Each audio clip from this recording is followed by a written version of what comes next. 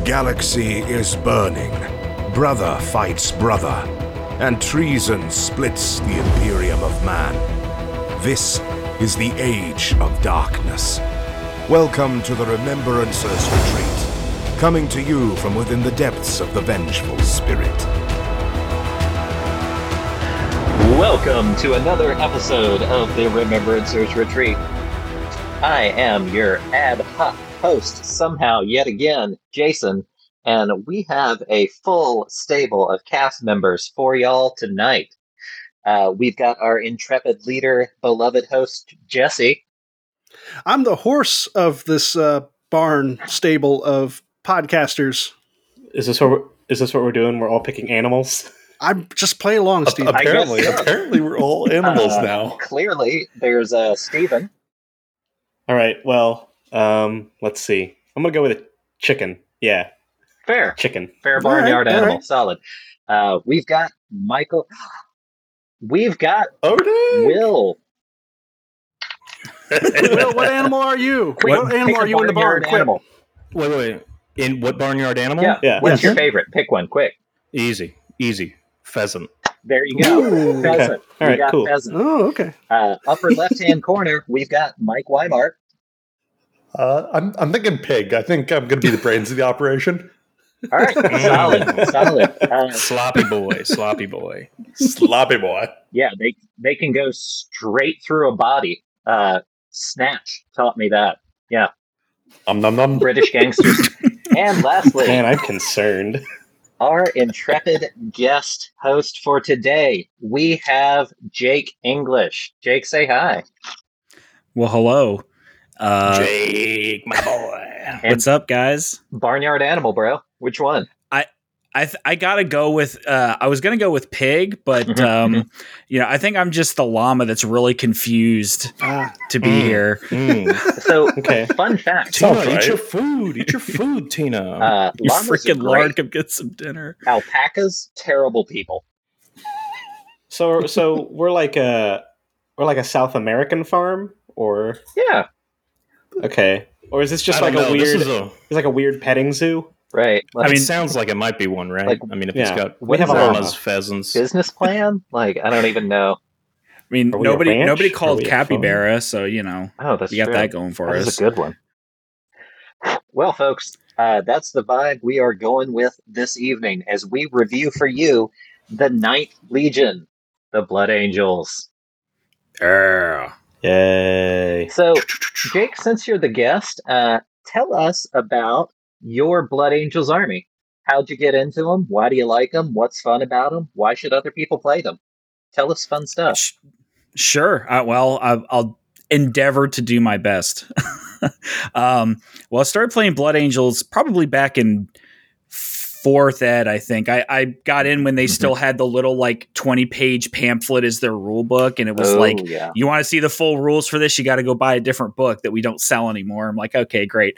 I started off in 40K with Tau, and I got sick of getting absolute breaks beat off me every game. So I'm like, man, I need something melee oriented. And I looked at Space Marines first, saw Space Wolves. So I'm like, all right, Space Vikings, that's pretty sick. I'm down for that. But I do not like that baby blue armor.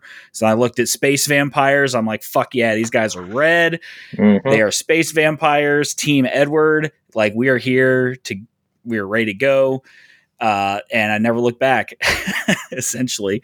There's a joke in my local group that even though this isn't how this worked, my army specifically is the company of Blood Angels that later became the Lamenters because they're so unlucky and just die for no reason all the time. Oh, there's a reason. Yeah, it's because you're cursed. It's true. It's absolutely true. I am cursed. But I just really enjoy painting red. It's just a really interesting color that you can do a lot with. And definitely going for a vintage vibe with mine. I'm starting to incorporate more yellow weapon casings and black flames and shit on them. Yep. Yeah. Hey, Jake, what are some other things you can do with red? I don't know. You can paint your walls with it. You can. Yeah. Oh, yeah. That's all you got? Accent Come wall. on. You said. We gotta have a list. You can make apples. I don't know. Two more, Jake. Two more. Yep. Yeah. Name two other things you can paint with red. Quick, if you want full points. Realistic blood effects with ketchup. Wow. Good one. Oh, Okay, yeah. okay, Very good. Okay. And fire engines. There you go. Yeah. There we go, All right. folks. That's all the things you can do with red. Literally Everybody all likes of those fire things. engines. Nothing else. I don't want to see literally red it. on anything else Yeah. Yeah. than that. There are no other red legions.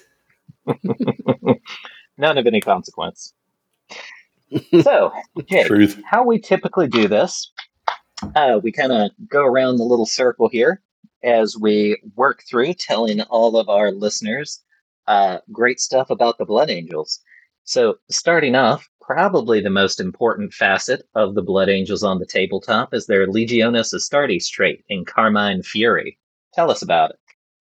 Sure. So I don't know what the nuance here is, but essentially anything with Legionis Astartes Blood Angels that charges gets to wound one better.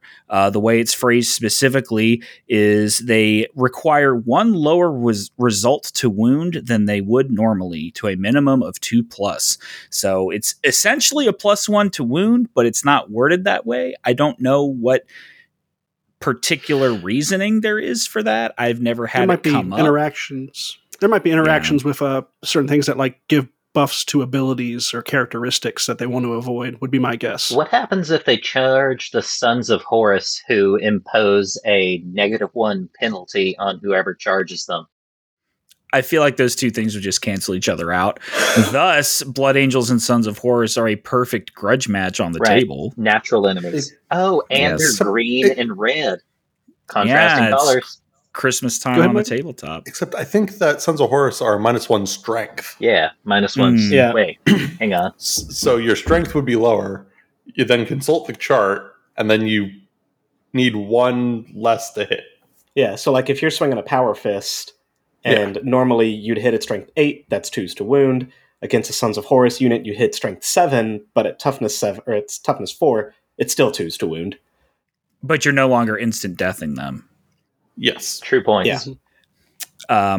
Additionally, if you make a ram attack with a Blood Angel's vehicle, you count the strength of the attack is 1 higher, up to a maximum of 10. Okay. I do like that. Okay. That's I nice. do like that. With your Predators, Sicarans, and Land Raiders, etc., you are IDing standard things that you're ramming with your strength 8 ramming attacks. Not bad. I've not gotten to pull this off very often, but it is funny when you get to do it. Okay. It kind of contrasts nicely with the Sons of Horus. They get a +3 to the number of hits on top of that Mhm. D6. I believe World Eaters also get the same rule bonus on their ramming with their vehicles attacks. And I think maybe Space Wolves, but I mean, they've got enough, honestly. Yeah. Dang, Forge was just out here really, really wanting you to play bumper cars. Yep. Is I'm here for it. ramming still a thing? Or I got- yeah. ramming Yeah. is tank shock still a thing? Yeah. You sure? It's kind of 100%. they kind of worked them together, where ramming is you know, choo your tank into a unit, does D6 auto hits, and at the end of those hits, that unit then has to take a morale check. Oh wait, they don't like move? Well, they can do Death or Glory, can't they? They can You Death react. or Glory still. The unit itself moves, but only if it fails the morale check. So I do love the fact that you automatically inflict hits on that unit, but it's weird that if your tank doesn't make them fail the morale check, you have to stop an inch away. I understand why they did it, but functionally it's weird on the tabletop. Because it's like, oh my god, those dudes didn't break and run, hit the brakes! Yeah, I was seeing Tim on Eye of Horus, and he was like, "Man, I miss ramming or tank shock." And I was like, "Wait a minute, it's not a thing anymore." I completely was unaware of that in this edition. Oh yeah, well, you don't want to run over Terminators with your Predator, right? Yeah. Like those guys are gonna make you throw a track. Mm-hmm. Probably. So It's it's best very to hit the likely. brakes. Space I imagine Marines. it's a Space Marine literally just stopping. I use this quite Stopping the frequently vehicle. with rhinos. So I'll just have a rhino drop a squad off where I want him to be, and then he just rolls off and is a shithead to everybody else on the table. Yeah. Yeah, just bullies the little kids, like pushing them around and stuff. I mean, That's Like, why I put a multi-melt on my pintle-mounted rhinos. Absolutely. solid use of 45 points. We've got a local player that plays Iron Hands, and I'm like, Iron Hands this, bitch. Just run you over. You don't get -1 strength to that. Yeah, that ain't a shooting attack. Good times. Well, next page over, we've got the other special half. Mike, you want to tell us about some Blood Angels advanced reaction, The Wrath of Angels? Sure. So you use it in the shooting phase. All models in the unit targeted by a shooting attack that triggers this reaction gain the Shrouded Plus special rule against all wounds inflicted as part of the shooting attack. If you already have a version of Shrouded, then it doesn't stack or increase. And then once the shooting attack has been completely resolved, the reacting player can declare a charge using that unit, following all the normal rules for charging and targeting the unit that made the shooting attack. Enemy doesn't get a reaction, and the charge is resolved immediately. So, nice, fun out of sequence charge. Yeah, Done after being shot at. not bad. Which, as an Imperial Fist player, you can appreciate Yeah. a out-of-turn charge. It's not quite as nasty as ours, but we No. really love out of sequence charging. It's Yeah. so good. So, what I think's kind of interesting, the World Eaters have one that's very, very similar, but they get a Feel No Pain instead of Shrouded against that shooting attack before they charge. Yeah, Jake, what are your feels on that? Do you think Shrouded or Feel No Pain? Well, Does that feel no? I'm sorry to cut you off, but a question I think is relevant is: does that feel no pain stack with Heart of the Legion? Oh, excellent question. I don't I see am why not it at all wouldn't. sure. Right. Yeah. I mean, in that scenario, then. Sorry to cut you off, Jake. With that Sure. information. No worries at all. I do not know World Eaters enough to know. Well, so there's pluses and minuses to both of those things. That's probably why they gave them 2 different damage mitigation rolls, is so that it wasn't literally just the same thing twice. The Feel No Pain, I mean, you get that always, unless you're getting hit with something with instant death, and then you don't get it anymore. Whereas you can get the Shrouded against stuff with instant death, but then you're also not getting it against things that ignore cover or things with night vision. So if you're getting hosed by that nasty heavy support squad with an Armistice in it, say goodbye to your Shrouded. But it's pretty cool. Our canny players amongst our local group just know better than to trigger the reaction, but it comes up more often than you would think. Yeah. What are you going to do? Not shoot at them? Yeah, what are you going to do? Not shoot at this assault squad Also- breathing down your neck? Yeah. Point of order. World Eaters, the Feel No Pain that World Eaters get does not stack with other instances of Feel No Pain. It does So- not. So in that case, then yeah. I mean, personally, I think Jake, you got the better one. The Shrouded being able to, I mean, if you can already get Feel No Pain in better or other ways, getting Shrouded is just that much better, right? Sure. Well, you can only use one or the other. I But understand. I see what you're saying. Yeah. Because I see what you're saying now.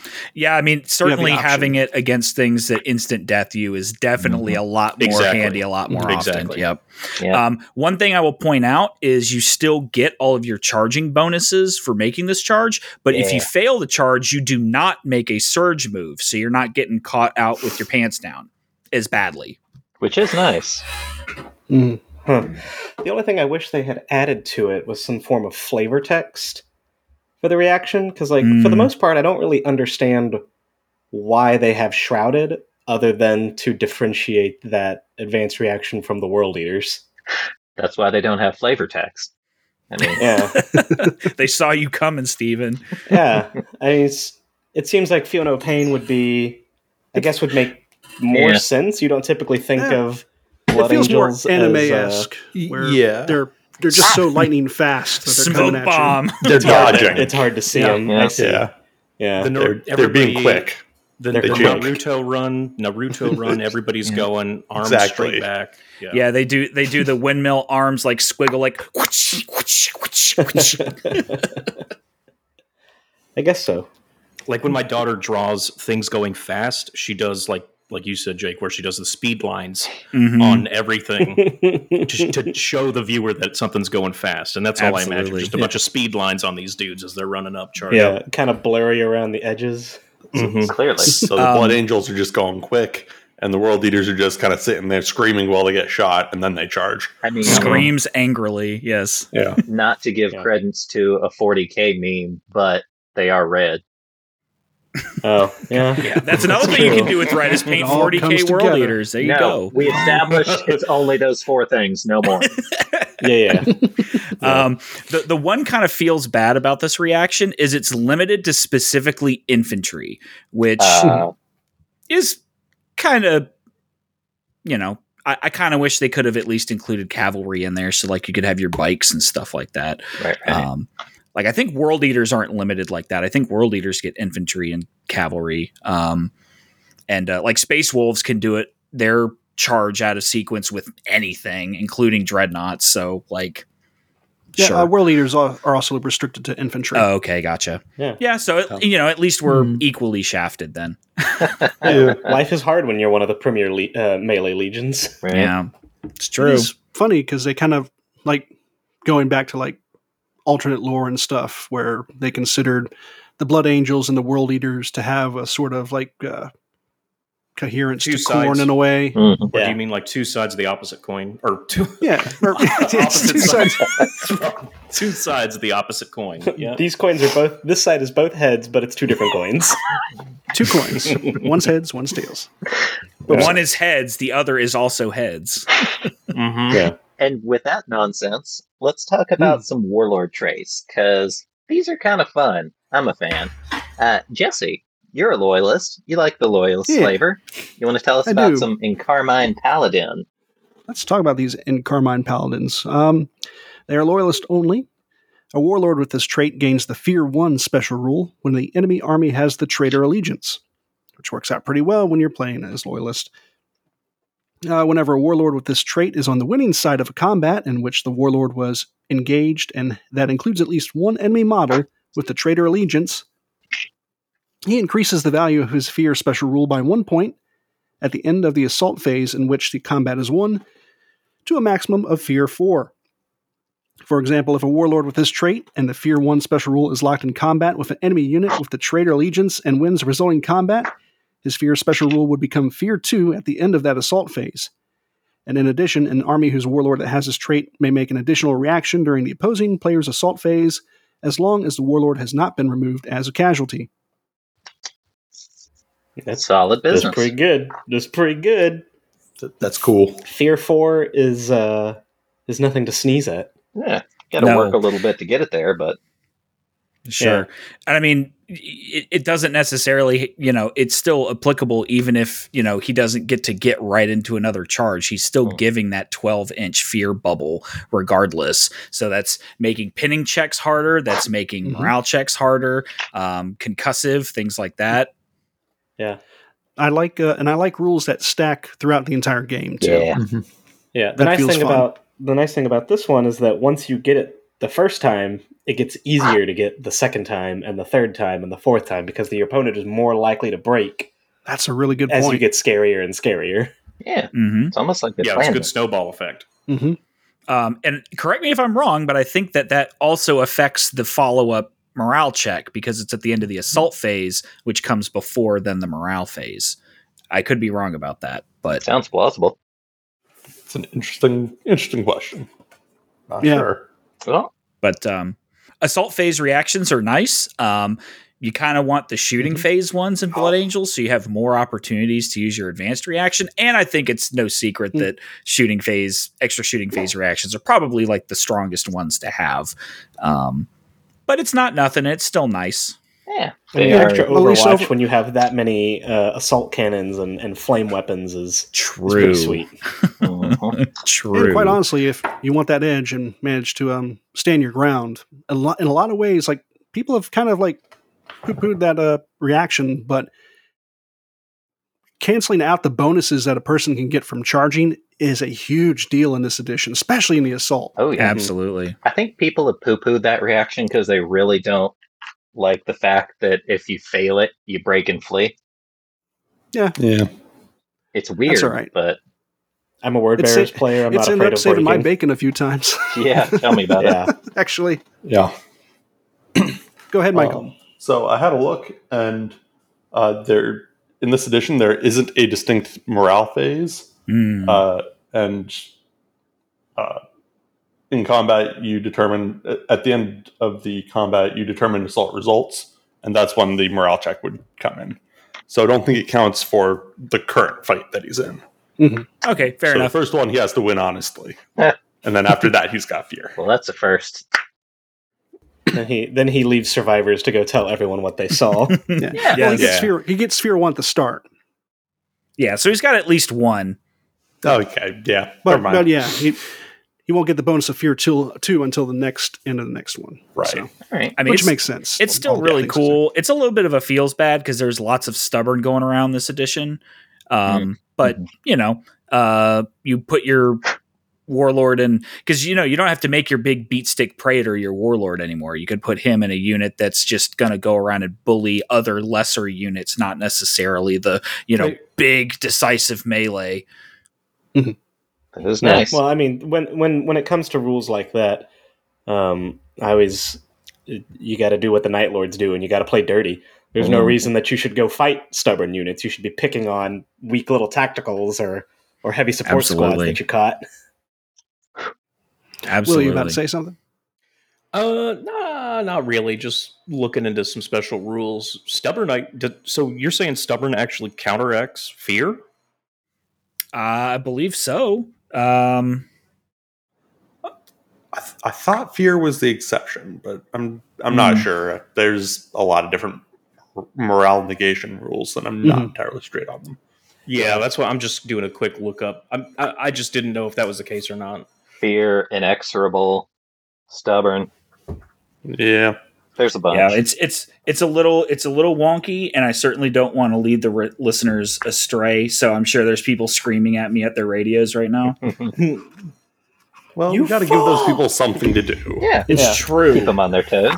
When a unit that contains at least one model with this special rule makes a morale check or pinning test, the unit ignores any negative leadership modifiers.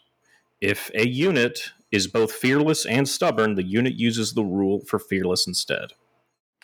Okay. Fear is a negative modifier. Yep. So what does fearless give you that stubborn doesn't? Fearless is they just auto pass morale checks. Oh, that's right. That's right. That's right. Mm-hmm. Yeah. Although in reference to people yelling at Jake, whenever you hear an awkward silence or what you might sound like an awkward silence on the cast, that's actually us giving you courtesy time to yell at us for being wrong. Yeah. It's like it's true. And I it's edit true. those out, so you better yell quick. Yep. That's really interesting, guys. Thank you, Yeah. Jake. I did not realize that stubborn caused you to be immune to fear, man. That's sick. I mean, my Thalax, I was like worried because they are not fearless, but they are stubborn. Mm-hmm. So I don't have to really worry too much about fear bubbles anymore. Corrupted units are also immune to fear. Yep. Delightful. I'm here to help. Well, almost like I planned this. Let's talk about Will. You want to give us Paragon of Unity? And no, I do not. Thank you. So I actually want to call an audible for a moment because inexorable is stubborn, except it does not cancel out fear. So that's what we were thinking of. Okay. Yeah. So if you have unsupported Terminators, they will be affected by this, yes. Mm-hmm. And then Paragon of Unity.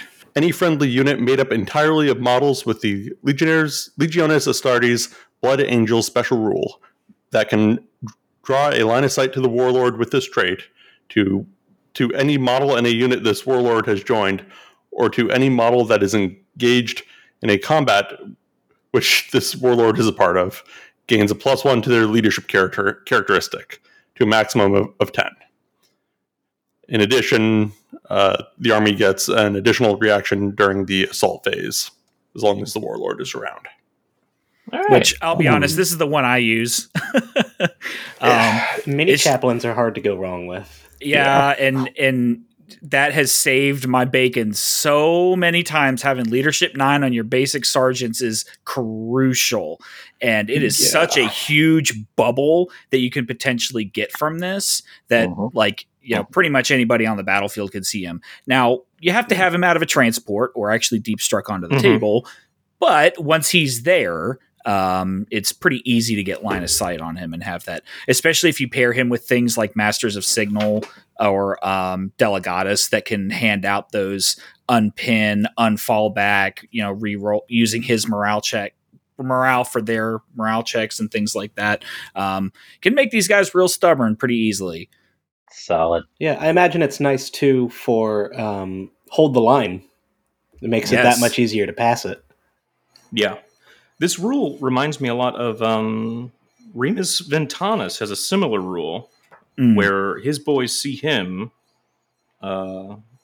Resolute planning, something like that. So if they can see him, he gets a +1. And I really like that in leaders. I think that's a really good little warlord trait to have. So I'm right there with you. I think that is the best of the 3 that we've seen so far. Paragon of Unity. For sure. Ream us, vent anus. Jesus Christ. Oh my God. Rude. Have mercy. Look, I got to throw the Ultramarines a little bit of shade when I have the opportunity. Just a little bit. Well, while we're here, we might as well. Yeah. And it's not Gilliman Day yet, but it could be in our hearts. We do got one more. Steve, you are our resident super trader. Want to tell us about some of that Thrall of the Red Thirst? Oh man, Thrall of the Red Thirst is so cool. Mechanically, I think it's probably the weakest of the warlord traits for the Blood Angels, but it is the coolest in terms of flavor. So this warlord trait may only be selected by a model with the traitor allegiance. It's the obligatory bad kids only. If at the start of the controlling player's charge subphase there are any enemy units with at least one model within 12 inches of a warlord with this trait, or any model in a unit that this warlord has joined, and the warlord and any unit he has joined are eligible to make a charge, then the controlling player must declare a charge for the warlord and any enemy or any unit that he has joined, targeting that enemy unit. If there is more than one potential target, then the warlord controlling player may select any of those units to be the target of the charge. Whenever this warlord and any unit he has joined make a successful charge that is not disordered, the warlord and all other models in the unit the warlord has joined gain 2 attacks instead of the standard +1 attack for charging. In addition, any army whose warlord has this trait may make an additional reaction during the opposing player's movement phase as long as the warlord hasn't been moved as a casualty. So here's my thing with this one. I'm a Warhammer Fantasy Battle player, and I might have mentioned in that we could have just said frenzy, like instead of that little novella. Yeah, it is essentially rage for the entire. He grants him and his unit rage, which isn't bad. Well, not necessarily, because if for some reason that unit has rage, I would imagine they would also get the additional attack as well. Oh, yeah, that's true. It's not rage by name. Stack them up, boys. Which actually, so I guess, Despoilers already have Spite of the Legion, which bumps up their attacks by 1 in certain circumstances. This gives them an additional 3 to the charge. Yikes.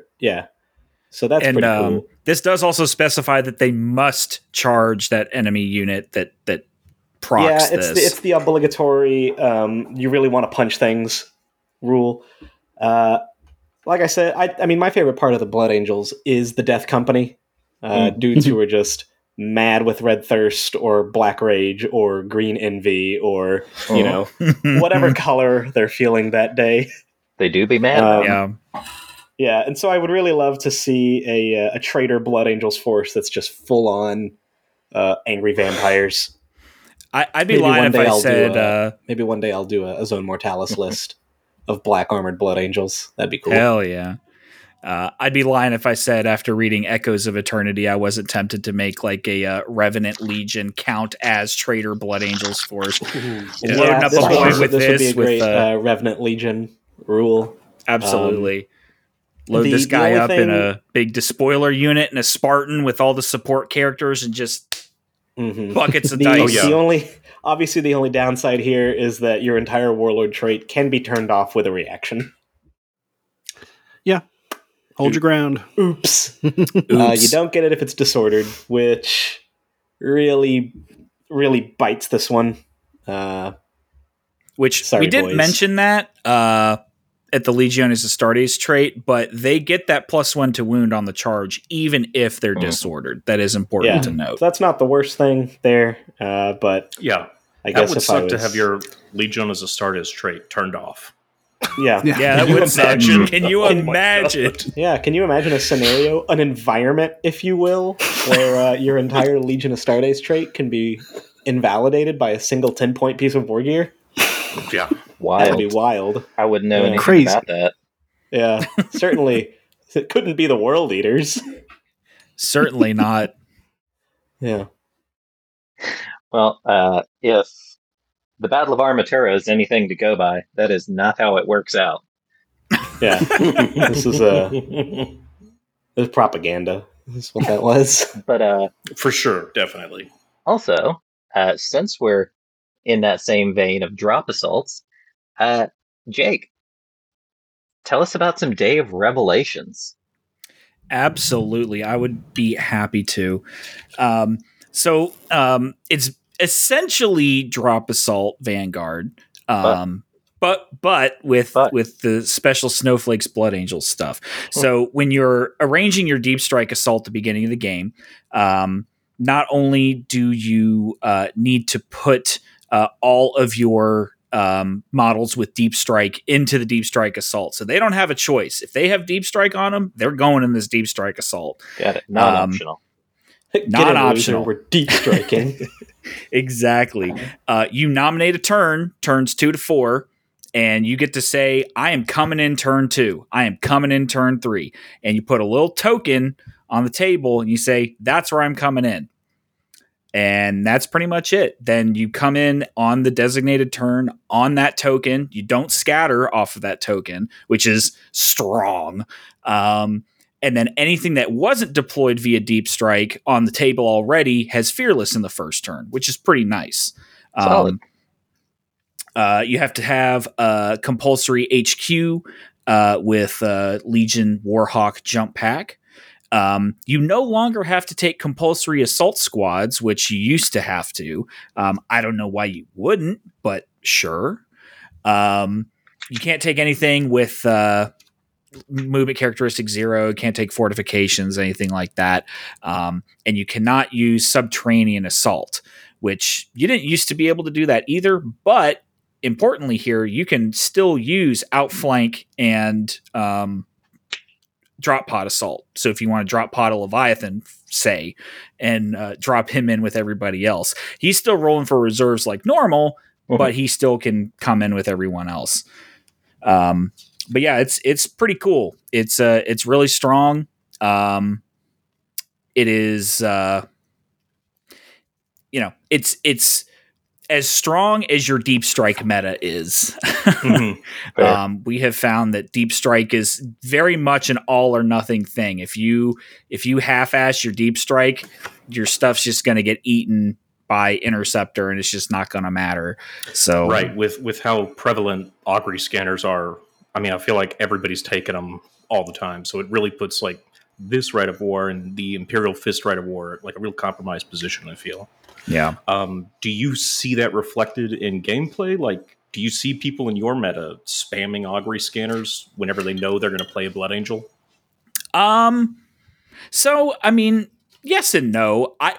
I'm really the only Blood Angel player in our local group, and I don't run Day of Revelation, so it's not much of an issue. Gotcha. But I can imagine if you had a lot of Blood Angel players in your list or in your meta, yes, you would probably have lots of Interceptor ready to go. Yeah. Now you can. I'm sorry. Go ahead. No, go. You can. They, Day of Revelation has something on Drop Assault Vanguard where you can deep strike those Incendious Dreadnoughts, and Dreadnoughts can take that interceptor fire a lot better than your squishy infantry can. No. Mm-hmm. So I guess for this Rite of War, what would you kind of have? Let's, I guess, back up, right? If you don't have any units at the end of turn 1, you're still tabled, right? So you can't have all of your units start in Deep Strike Assault, right? You have to have somebody on the board on turn 1, correct? I believe that is how that works, yes. Okay. Yep, it is. But so I guess kind of theorying now, what would you guys choose? Were you to build a list like this, what would be like a couple units, 1 unit maybe, that you would have to kind of stick it out? Well, Michael, I know you play your... Yep. Yeah, that's a good example, actually. I run Hammerfall a lot, so I'm in a similar situation. And if I'm going all in on Hammerfall, I want to take a 5-man Seeker squad, and I want to hide them behind something.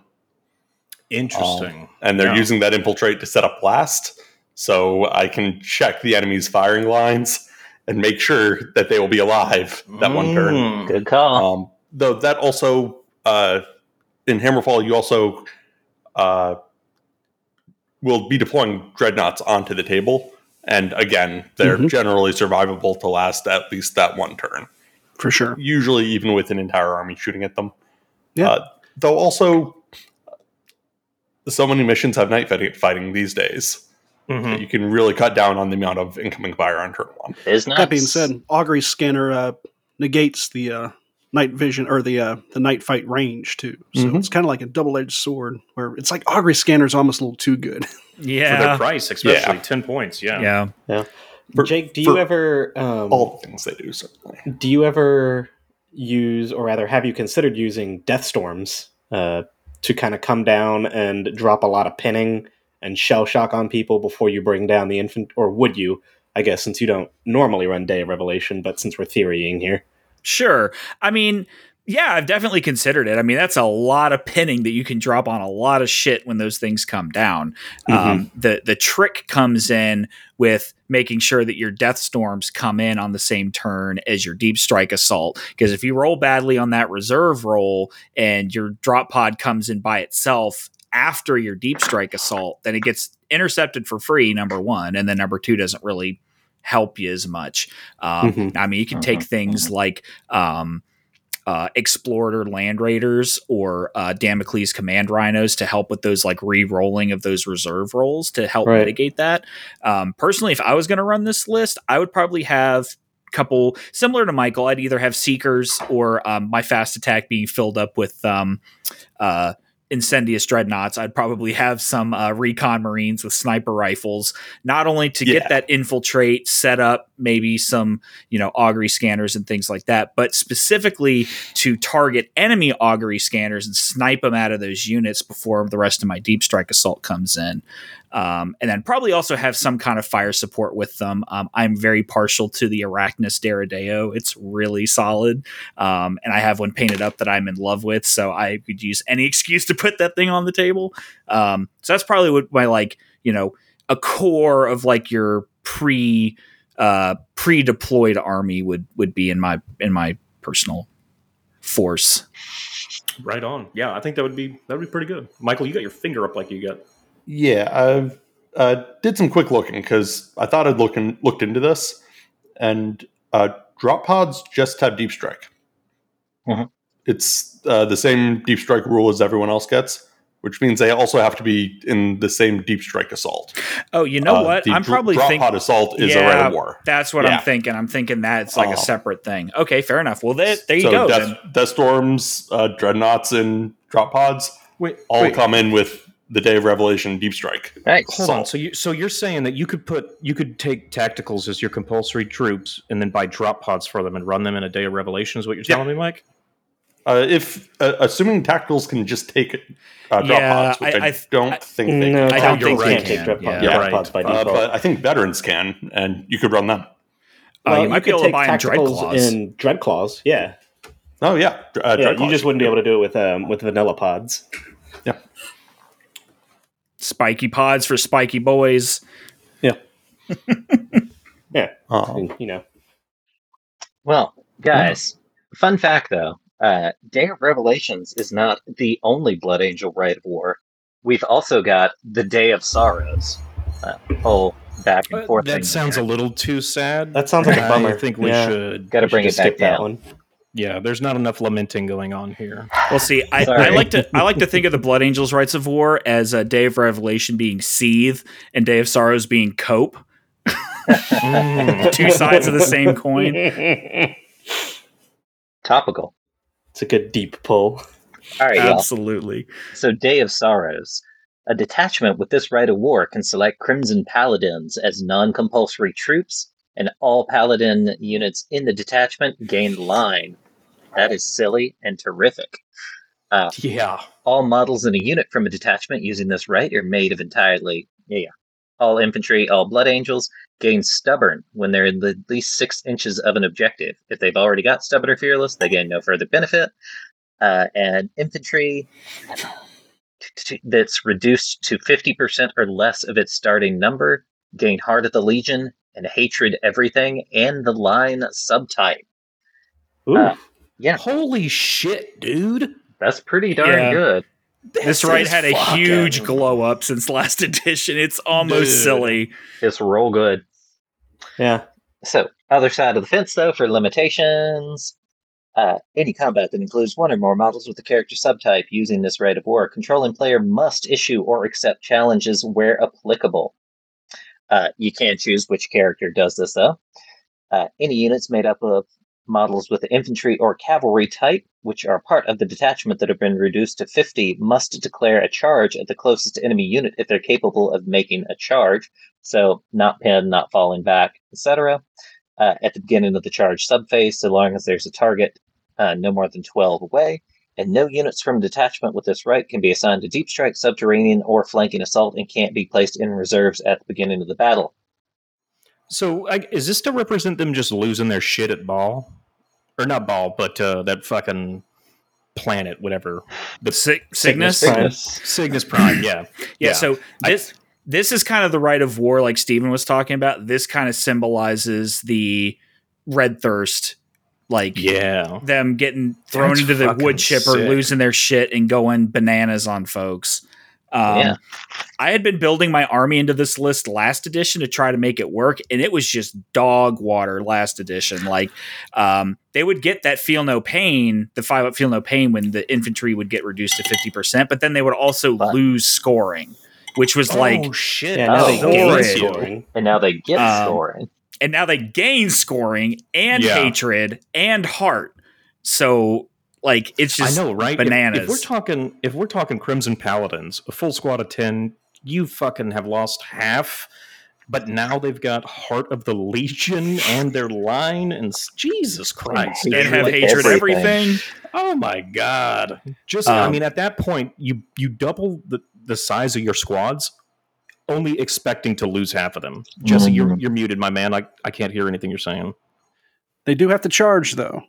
Oh yeah, they do have a little bit of a program behavior sort of thing in there, So right? if they can lure them off the objectives. When you have heart, when you have hatred, you want to be charging anyway. Right. They're Blood Angels. It's not a bug; it's a feature. Right? Yeah. Yeah. Put in the work. So this is what I run. And it makes it so that essentially, I've got a couple dreadnoughts and land raiders and stuff as support, but it basically makes it so all my army either has or has the potential to gain line. So I can just throw my infantry at whatever they want, and eventually they'll contest that objective that you're sitting on. Or my heavy support squad that's sitting back on an objective, you better kill them, because if you don't, they're going to gain line and start scoring on that objective also. Yes, sir. Imagine charging some block of somebody thinking you're going to push them off an objective. You kill 10 of them, and suddenly they're scoring on you. And also, the nice thing is, too, you can choose to move them back before the charge phase. So if you really do need to hold an objective, Oh, for you sure. can somehow, you don't have to lure yourself or I guess, fall into traps of being baited and that kind of They're stuff. not forced to move, they're just forced to charge. Right. Right. I will point out that this does not apply to like independent characters and things like that join units. Like they don't, as best as I can read the rules, they don't gain the benefits of this because they're not losing half their models, right? They're a single model. But that does apply to things like apothecaries and tech marines. So, the apothecary now also has Heart of the Legion. I would imagine, because the way it's stated, it says models with the infantry unit type in Legion of Astartes Blood Angels. So, if your independent character is attached to a despoiler squad who loses 10 guys, or I guess in this case 11 because you've now maxed it to 21, I believe you'd still get the bonus. Sure. Except it's the spoiler squad that's at half strength, not the independent character. Sure, but why are you going to put wounds on the independent? Okay, so I see what you're saying. Where it comes in, specifically in challenges and that kind of stuff, it's going to matter. Okay, gotcha. Yes. Yeah, it definitely needs an FAQ, and I'm of the opinion in FAQs that, like, if there's two interpretations, I'm going to err on the side of the less gamey, broken sounding one. Whichever one puts me at the disadvantage when I play an opponent. Like, for example, my Moirax, I'm always like, hey, if you want to play these where everything that affects a dreadnought affects these guys, I'm 100% down for it. Yeah. So I'm always down for people, if it puts me at the disadvantage, I'll read it that way, I guess. So regarding the hatred, though, going off of like a chaplain, if a chaplain has hatred, he gives it to his pals. If the squad has hatred, does he give it to their? Do they give it to their officer? If at least one model in the unit has it. Yeah. Mm-hmm. So your officer doesn't get heart, but he does get hatred. He does. Yeah, it's a rule by rule basis based on what confers and what doesn't. I'm also thinking in other scenarios now. My brain's picking it up. Like if you get a sniper and you target the character, he's not going to get Heart of the Legion, as Mike said. The spoilers will though. Okay. No, I think you're reading it right. I don't think it requires an FAQ. I think I just need to pay attention. So I think it would be nice if they clarified it. But yeah, this Rite of War, I don't know all the Rite of War super intimately in Legiones Astartes, but I feel like this one had one of the biggest glow ups from the last edition, because that Rite of War last edition was just completely useless, and now it's like probably the stronger pick. It's definitely good. It's real solid, because you're going to like a unit getting reduced to 50% is pretty much an inevitability. Right, yeah. It's quite common. Attrition is a main point of this game. And this is a Rite of War that capitalizes on attrition. Yeah, And it also it's good for my lizard brain, where I don't have to think about deep strikes or subterranean assaults. Just like, here's my entire army, it's on the table, here we go. Shoot at it. Bolters go burr. We'll get into it when we get to Crimson Paladins, but with this Rite of War, you can get those Crimson Paladins up to a 3-up Feel No Pain. Fucking wow. Man, it sure would be a shame if someone dropped a destroyer weapon on them. Right? It sure would be. Well, let's get pushing in that direction. We have an armory of the Blood Angels here. So first off, fun stuff with the Fires of Heaven. Really dramatic way to say anybody that has a plasma pistol, you can change it out for an Inferno pistol for no additional cost. It's a 6-inch melta-gun. So yeah, boy, that's a huge block of text just to say you can have an Inferno pistol. Right? Some of it's flavor, though. Like I don't understand why the Fires of Heaven specifically points out that you can have Melta and flame weapons, and then the only thing you can take is Inferno pistol, and not the ever-loved and not at all shoehorned in hand flamer. Well, those things can take hand flamers now. It's not as special. Mm-hmm.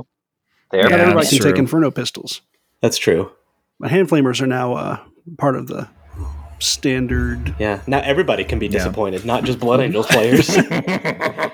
So the first time I used one, in ZM, I'm like, I'm about to fuck these dudes up. I'm sorry, man. This gun sucked. I'm sorry. No, it wasn't nearly as good as I thought it was. I'll put it away. Yeah. Just go with the bolt pistol. You'll have more total wounds. But I've never understood this gun for the 6-inch range, right? I think the 7th edition 40K, it's been a 6-inch range gun. Yep. Mhm. Sure. I've never been I don't really get within 6 inches of people. I'll tell you who does though. More attacks. Deep striking More- striking people, I would Yeah. imagine. Yeah. Yeah. More So tats. just for instance, you're doing a mirror match, right? Blood Angels versus Blood Angels, and Yep. Jake has his block of 3-up Feel No Pain Crimson Paladins just coming down the field, and Moritat with his 2 Inferno pistols just instant deathing them, just gibbing them with each shot. Yep. Yeah, just straight up 12 shots. It's not gets hot, so you roll your 12 shots right there.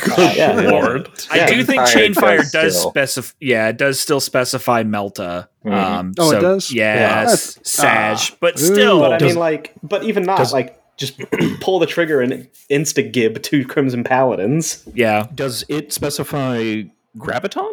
It I'm does gonna not. find out. No, I I don't don't think think so. so. So I think your Oh, Graviton no. Shredder Moritat gets his 12 fucking Yeah, shots. that Moritat is Do it. fucking dumb. It's so good. Do it. Good times.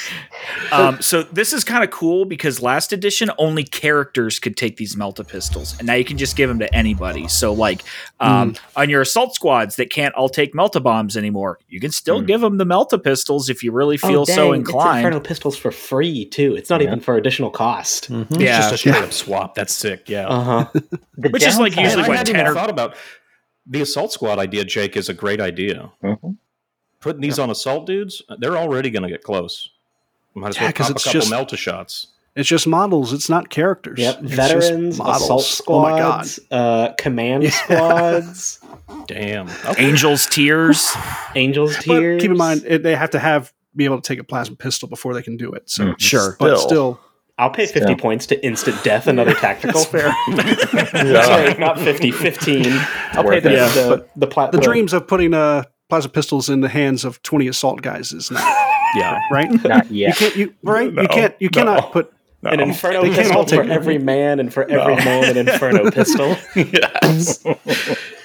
As Peter Thanks for Griffin coming. once said, a chicken on every table and a cap in every ass.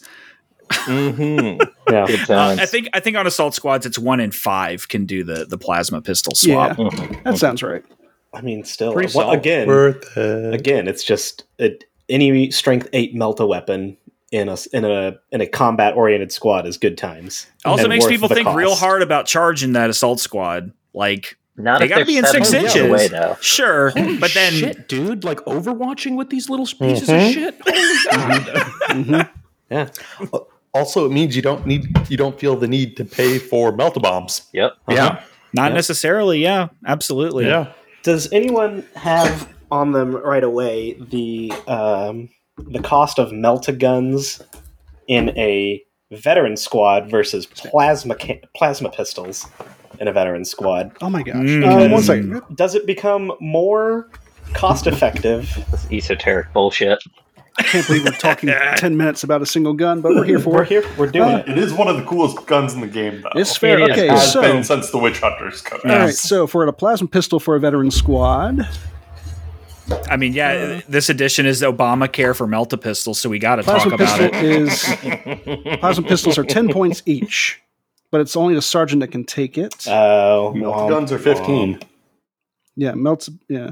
Okay, well, still a good way to get more Melta into the squad. Yeah. Yeah. You can't give them all plasma pistols. Can't be mad what at is it. the There is no command- unit that can just take all plasma pistols, is what there? about command squads? Which is weird now that I Command think about it. squads? Yeah. I guess command squads can, you're right. Take all plasma guns, but not all plasma pistols. Legion command squads can all take plasma pistols. Hell There you yeah, go. just and those guys can go up to those guys have big numbers now. And those guys are sick. Yeah. They're You can take 9 of these guys. uh-huh. Just rocking and rolling for for 10 points each for a plasma pistol. And Yeah, 10 points seem to be the going rate for a plasma pistol, it looks like. I mean, I'm looking at assault and despoiler squads, and each of Yeah. those are 10 points each, too, right? So, The I mean, lead. we're looking at 1 and 5, so we're talking like 40 points can- for yeah, and- 4 Melta shots, man. That is, to me, the same price as what? Like a multi-Melta, I think, right? A little bit more cost effective. Yeah, I mean, definitely. yeah, you're losing out on range, but you're definitely way more lethal at Overwatch and And Yeah, right before you charge. I definitely think the application of this pistol is not so much actually getting that Melta armor bane that you have to get in 3 inches for, but it's for instant deathing other shitheads that want to tangle with that. For shit. sure. Absolutely. Yeah, this is a charge deterrent for sure. Here's what you do. If you want to be Charlie Moneybags, you take the command squad. Which I do, Jesse, outfit them all with scimitar jet bikes, which are coming out in plastic soon. And give them all Inferno pistols and just have a 9-man jet bike squad just running around the field and just blasting people with your 8 shots of strength 8 Melta. He's out here breaking the internet. Your cowboys riding around on your hover horses. We have gone too far. Or you put multi-meltas on the scimitars with the riders with the Melta pistols because they got firing protocols too. Sir. Yes, sir. Yeah. As a last note on them, I guess, is there any way to get mass precision shot on the command squad? Divination Psyker, buddy. Yeah, I'm pretty sure Divination Psyker can do it. So just hey. A circle of scimitar jet bikes, and all of them are pointing their gun at the same guy. Yeah, the Remembrancers Retreat does not condone certain war crimes. Right, yeah. In particular, this one. It's the fires This of one's heaven. kind of a dick move, not going to say, but it is funny to think about. I mean, you're also talking like a 600-point unit, We do so, love you it. know. Yeah. I mean, is it any worse using that same librarian to put it on a bunch of las cannon like Predators or Heavy That's Snow? not fun it's because also that makes sense. That makes sense Yeah. within the game's constraints. This one is at least fun. Yeah. This is at least funny. Okay, but I think we've spent enough on the Inferno pistol. Yeah. Consider that dead horse kicked. That's a Melta gun in your hand. So, Jake, What is it? Perdition weapons. yeah, pull us out of this hole with some perdition weapons. Moi? Yeah, I take it away. can. I'll do it. I can do it. Oh, I go guess. for it, I'll go. Will. This Let's is do my it. section. I'll read. Okay, all right. Any Do it, model Will. with both the Legion of Astartes Blood Angel special rule and the character subtype may exchange power weapons for a perdition weapon from the following list for 5 points. All weapons here listed count as both power and flame weapons for those rules that affect such weapons, which I guess sucks if you're fighting salamanders, right? Yeah, bummer. But hey, whatever. These fucking things had to blow up too, man. It's not just like one little sword anymore. It's a whole bunch of shit. Mm-hmm. You got the Blade of Perdition, which you remember from last edition's +1 strength, AP3. It's melee, two-handed, rending 6-up, and a brutal 2. Fuck you, brutal. Are you serious? Brutal 2 on a sword? Yup. Yeah, Brutal 2 on a sword. it gets better. All Yeah, right, not fine. just a sword. All right, Axe of Perdition, +2 strength, AP2. Holy shit. Okay, so when that's melee, thank God it's unwieldy. It's two-handed. Again, it's brutal 2. What are all these? They're all brutal 2. Yeah, folks. they're all brutal Yep. too. That's the theme. They're all brutal tool and they're Oh all my two-handed. God. Spear of Perdition, +1 strength, AP3. Reach 1 is its big key thing. Two-handed, brutal 2, melee, of course. And then Maul of Perdition, +3 strength. God damn, that is a strong fucking hammer. Yup. And then AP3, melee, two-handed, and brutal 2. Damn. Notice I just not imagine. unwieldy. Yeah, exactly. But like just Chuck like carrying around a two-handed fucking maul like Morningstar, and you're just blapping dudes with it. Yeah, it's for when you want to LARP Dawn of War and play as Gabriel Angelos. Abso-fucking-lutely. But can't afford a Thunderhammer, right? Yeah, but you can't afford a the Thunderhammer. 25 points, but you can't afford the 5 points. I mean, it is the budget God option. Damn. Yeah. Yeah, dude. These are sick. That Yeah, they power axe +2 AP2. That's I think solid. the winner is definitely the spear. AP3 by With default the reach 1 gives you the reach, gives you the +1 to strength. It's it eat your heart out, Emperor's Children. Mhm. Yeah. I don't know. I kind of, if I'm gonna go with it, the axe obviously is bad for unwieldy. We all remember 1.0, but it's really good, right? AP2 is solid, but I think the blade is still really good because you have AP3. You're going at initiative, but you do have the rending now, right? Yeah. Well, you're less likely to proc it because it's two-handed. You have one less attack. This is true. Yeah. Yeah. I like either the spear or if you know you're going to be up against dreadnoughts, and of course you are because they're oversaturated in this edition. Maul. Take the Maul all day on every Yeah, for that sergeant strength, yeah, and for just sure. kneecap. Swing at strength 7. Mm-hmm. Yeah. Keep in mind, guys, you need one less to wound. Indeed. Yeah. Oh, you're right. You're Oh, right. go with the axe. So wounding dreadnoughts on 2s. 3s, Yeah. excuse me. Additionally, with the Maul, if you are a destroyer sergeant, then you're instant deathing Marines because you're hitting. Yep. Rad grenades. You're Yeah. hitting strength 3 or T3 with strength 7. And Angel's Tears with Maul of Perdition wounding dreadnoughts on Wait. 2s. But you would be with the axe too, because you'd be straight 6 on T3. Yeah. True. Yeah, but you'll hit at the. You're less likely to get killed before you get to First, swing. yes. Fair. I really like the spear as well. I put it on like my tactical sergeants if I don't have anything better to spend those points on, because then I mean, 5 points is so good. yeah. All right, the downside though, very stark. I don't have all this option. Like, I just have to go with a Phoenix Spear every time. I mean, there's no debate between 4 different ones here. All that variety. So you think variety is not the spice of life? Not Is that what me. you're officially saying? Interesting stance from an Emperor's Children player. Yeah. I Right? will say the Imperial Fist player is jealous of the sword. It is a good sword. I do like our fists, and I'm not complaining. Yeah. But if we had a cool sword, I'd be into that too. Yeah. First edition Blood Angels had they had Brutal before Brutal was cool. So, you know. Jake, I want to talk to you. Both of these count as power and flame. As far as the hobby side of thing, how do you represent that? Or is that just like a new thing from this edition you haven't done? Are you doing any like wild, crazy painting schemes on your swords, or you're experimenting with like any new techniques? Sure. To represent Blades of Perdition. Sure. So the only one I've done so far is the Crimson Paladin champion can take a Perdition weapon, and like he's modeled with like this big 2-handed glaive thing. And I've painted that as kind of like it's like hot, like it's got like heat, like fire coming up from the base of it, like going up the blade. Yeah. I count that as an axe. I like having the axe in that Crimson Paladin unit because that thing slaps. For sure. For sure. And then next we have help me out. Is this Illustras? Iliastus. Iliastus assault cannon. Yep. Ass cannon, as the kids say. The ass cannon, yeah. Yep. An assault cannon is an auto weapon. An assault cannon can be selected by the following units. A model with Legion as a Sarda's Blood Angel special rule, and the infantry unit type may exchange a heavy flamer for the assault cannon for 10 points each.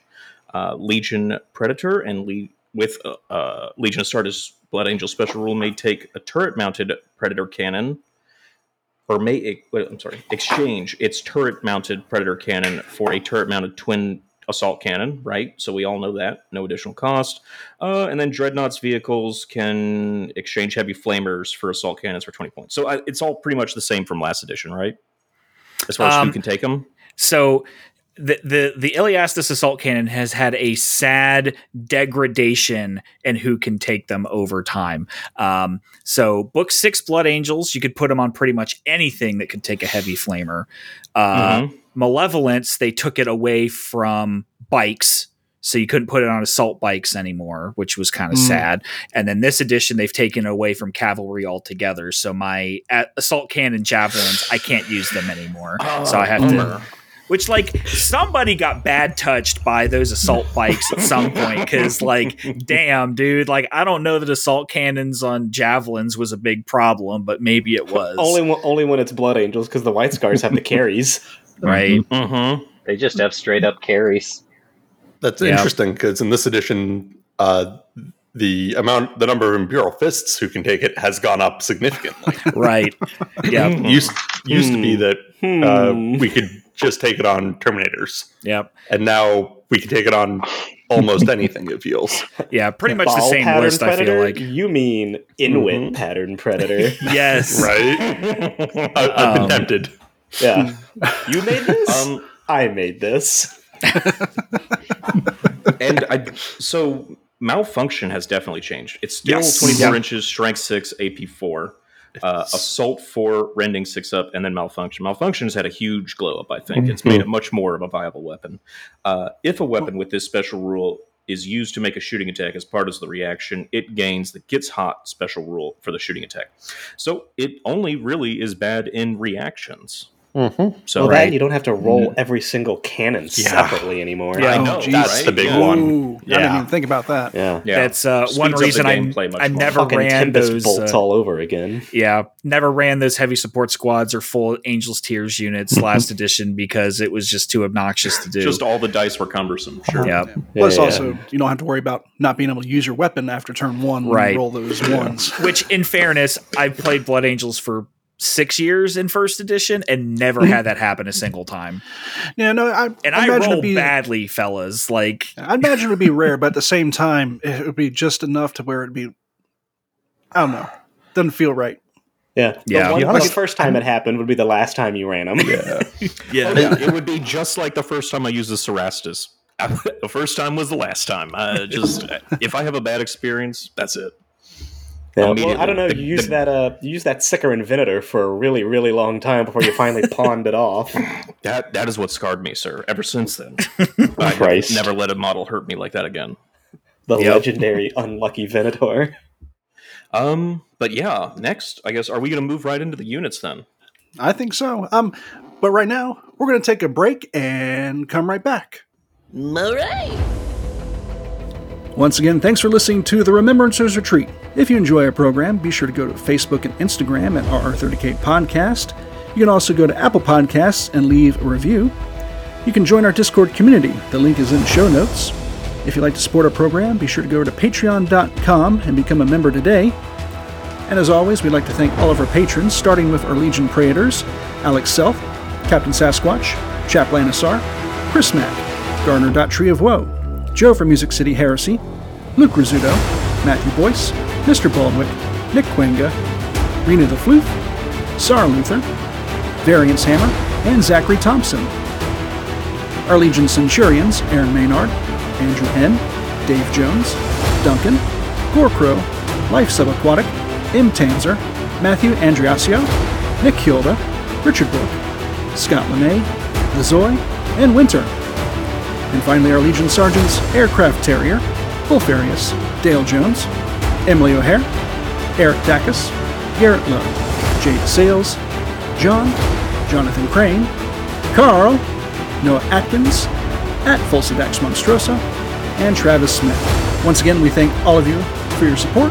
And finally, we'd like to thank GoblinsHut.com, your place for dirty down special effects, paint, and hobby supplies. Right now, if you become a patron, you can get a discount to GoblinsHut.com. You get a special promo code for you to use there to save on dirty down Rust, Moss, and Vertigus special effects paint, as well as Klinsky Sable brush sets. Once again, that's GoblinsHut.com. And we're back. Hooray! Jason had to dip out, but I will be taking command of this vessel as the strong horse in the barn. You have the con. We love a good callback. Mm-hmm. Right? The yay was for we're back, not for Jason leaving. I just want to make that clear for everybody. Yes. No. So now we've gone through the special rules and rights and armory of the Blood Angels. Let's go ahead and get into the units. And hell, why don't we go ahead and start with the Primarch Sanguinius? I don't know what we're doing anymore. Jake, it's your Primarch. You tell us what it's about. God. Sure. So he's the great angel. He's the Primarch. He does things, I'm sure. I don't know what those things are. Leads the Blood Angels for one. Leads the Blood Angels. Gets He clapped by Kabanda, Horus, you know. Fights Kabanda. Sorry.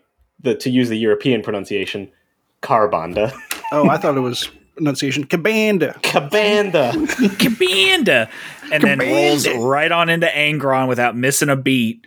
So I'll be candid. I don't really use Primarchs very often. So I don't know that I've ever actually driven Sanguinius, much less in the new edition. So I'm going to learn here along with everybody else. Yeah. All right. So, I mean, we'll just walk through his stat line. I'm sure it's probably fairly standard, but I know there's some differences in like weapon skill and things like that for Primarchs. But movement 8, weapon skill 8, ballistic skill 6, strength 6, toughness 6, wound 6, initiative 6, attack 6. 10 leadership, and a 2-up save. He's got the Regalia Resplendent, which is a 2-up armor save and a 4-up invulnerable. Allows any failed invulnerable rolls made on a turn in which Sanguinius charges to be re-rolled. That's pretty nifty. Mm-hmm. The Blade on Carmine is Strength +1, AP 2, Melee, Rage 2, Rampage 2, Murderous Strike 5+, Shred, and Master Crafted. Infernus, which is a big brother to the Melta Pistol, range 18 inches, Strength 8, AP 1, Assault 2, Armor Bane Melta, 1 shot, and Frag Grenades, because sure, why not? You wouldn't want him to waste that high initiative by charging through some concrete. It's true. It's absolutely true. He can exchange the Blade on Carmine for the Spear of Telesto and the Moonsilver Blade for free. Spear of Telesto, Strength 10, AP 1, two-handed, mastercrafted, Lance, Exoshock 4+. And the Moonsilver Blade is Melee, Mastercrafted, Blind, Duelist Edge 1, and Moonsilver. Strength user AP 2, sorry, I think I missed that. Can reroll any unsaved wound caused against models with the demon or psyker subtype is instead counted as 2 wounds. So it's basically got brutal demons, which is pretty cool. Wounds caused in excess do not spill over. I'm glad they specified that. Mm-hmm. You can shoot the Spear of Telesto. He can yeet that motherfucker. Once per battle in the shooting phase, in lieu of making another shooting attack, Sanguinius may make a shooting attack using the Spear of Telesto, using the profile below, which is range 12, strength 10, AP 1, assault 1, exoshock 4+, instant death, and lance. Should he choose to do this, he may not make either shooting attacks or melee attacks with the Spear of Telesto for the remainder of the battle. So he fires and forgets the spear, I guess. Yeah. Where'd your spear go? I lost it. I don't want this anymore. Yeah, I lost it in the demon's head. I don't know where the demon went with my spear, but it's gone. It kind of reminds me of, do y'all remember in first edition when the legions had legion-specific relics? Everybody had one specific thing. The world leaders had a trident that they could throw, and it would just like do a whole point of damage to buildings and cause difficult terrain. But he couldn't use it anytime after that. Like, it was an excellent close combat weapon, and you could use it as an excellent close combat weapon, or you could throw it to cause one whole point per turn to a building. Yeah, fuck this bunker in specific. Hey, it may be one whole point, but if it's the last whole point, that matters. Yeah, it's true. For sure. I mean, you've got that warlord trait for the word bearers. It's like hatred buildings, right? No, it's hatred. Hatred independent characters. Sorry, you get an extra attack if there's an independent character, a Vexilla, or a Legion standard. So it's hatred flags. Yeah. I say hatred flags, but it's really rage flags. Hatred fancy hats. Although there used to be a warlord trait for the original Renegades and Heretics army list called Iconoclast, which would let you reroll damage results to a building on a character that had absolutely no ability to hurt a building. Hell yeah! Like he didn't even have crack grenades. He didn't even have crack grenades or a power fist, but he could reroll damage to buildings. It's a shame we didn't have an infernal pistol. Yeah, right. That's the kind of busted bullshit I love to hear. All right, moving on. So Sanguinius' special rules: Legionis Astartes Blood Angel, shocker. Master of the Legion, shocker. Bulky 6, Angelic Presence, Great Wings, Deep Strike, Loyalist, shocker, and Warlord trait is Sire of the Blood Angels. Sire of the Blood Angels. I'm sorry to cut you off here. All right, Great Wings. Do you think they mean like, wow, those are some great wings, or he has great wings? He's got some like great. Probably both. You mean like if people are just like giving this dude compliments on his wings, like, man, you've got some great wings on you. You know that? Just these wings are killer. You know, some first edition Age of Sigmar rules must compliment your opponent on Sanguinius' wings. Mm-hmm. Is it an adjective or a noun? Exactly. All right, so it's war gear or special rules, so it's probably an adjective. Yep.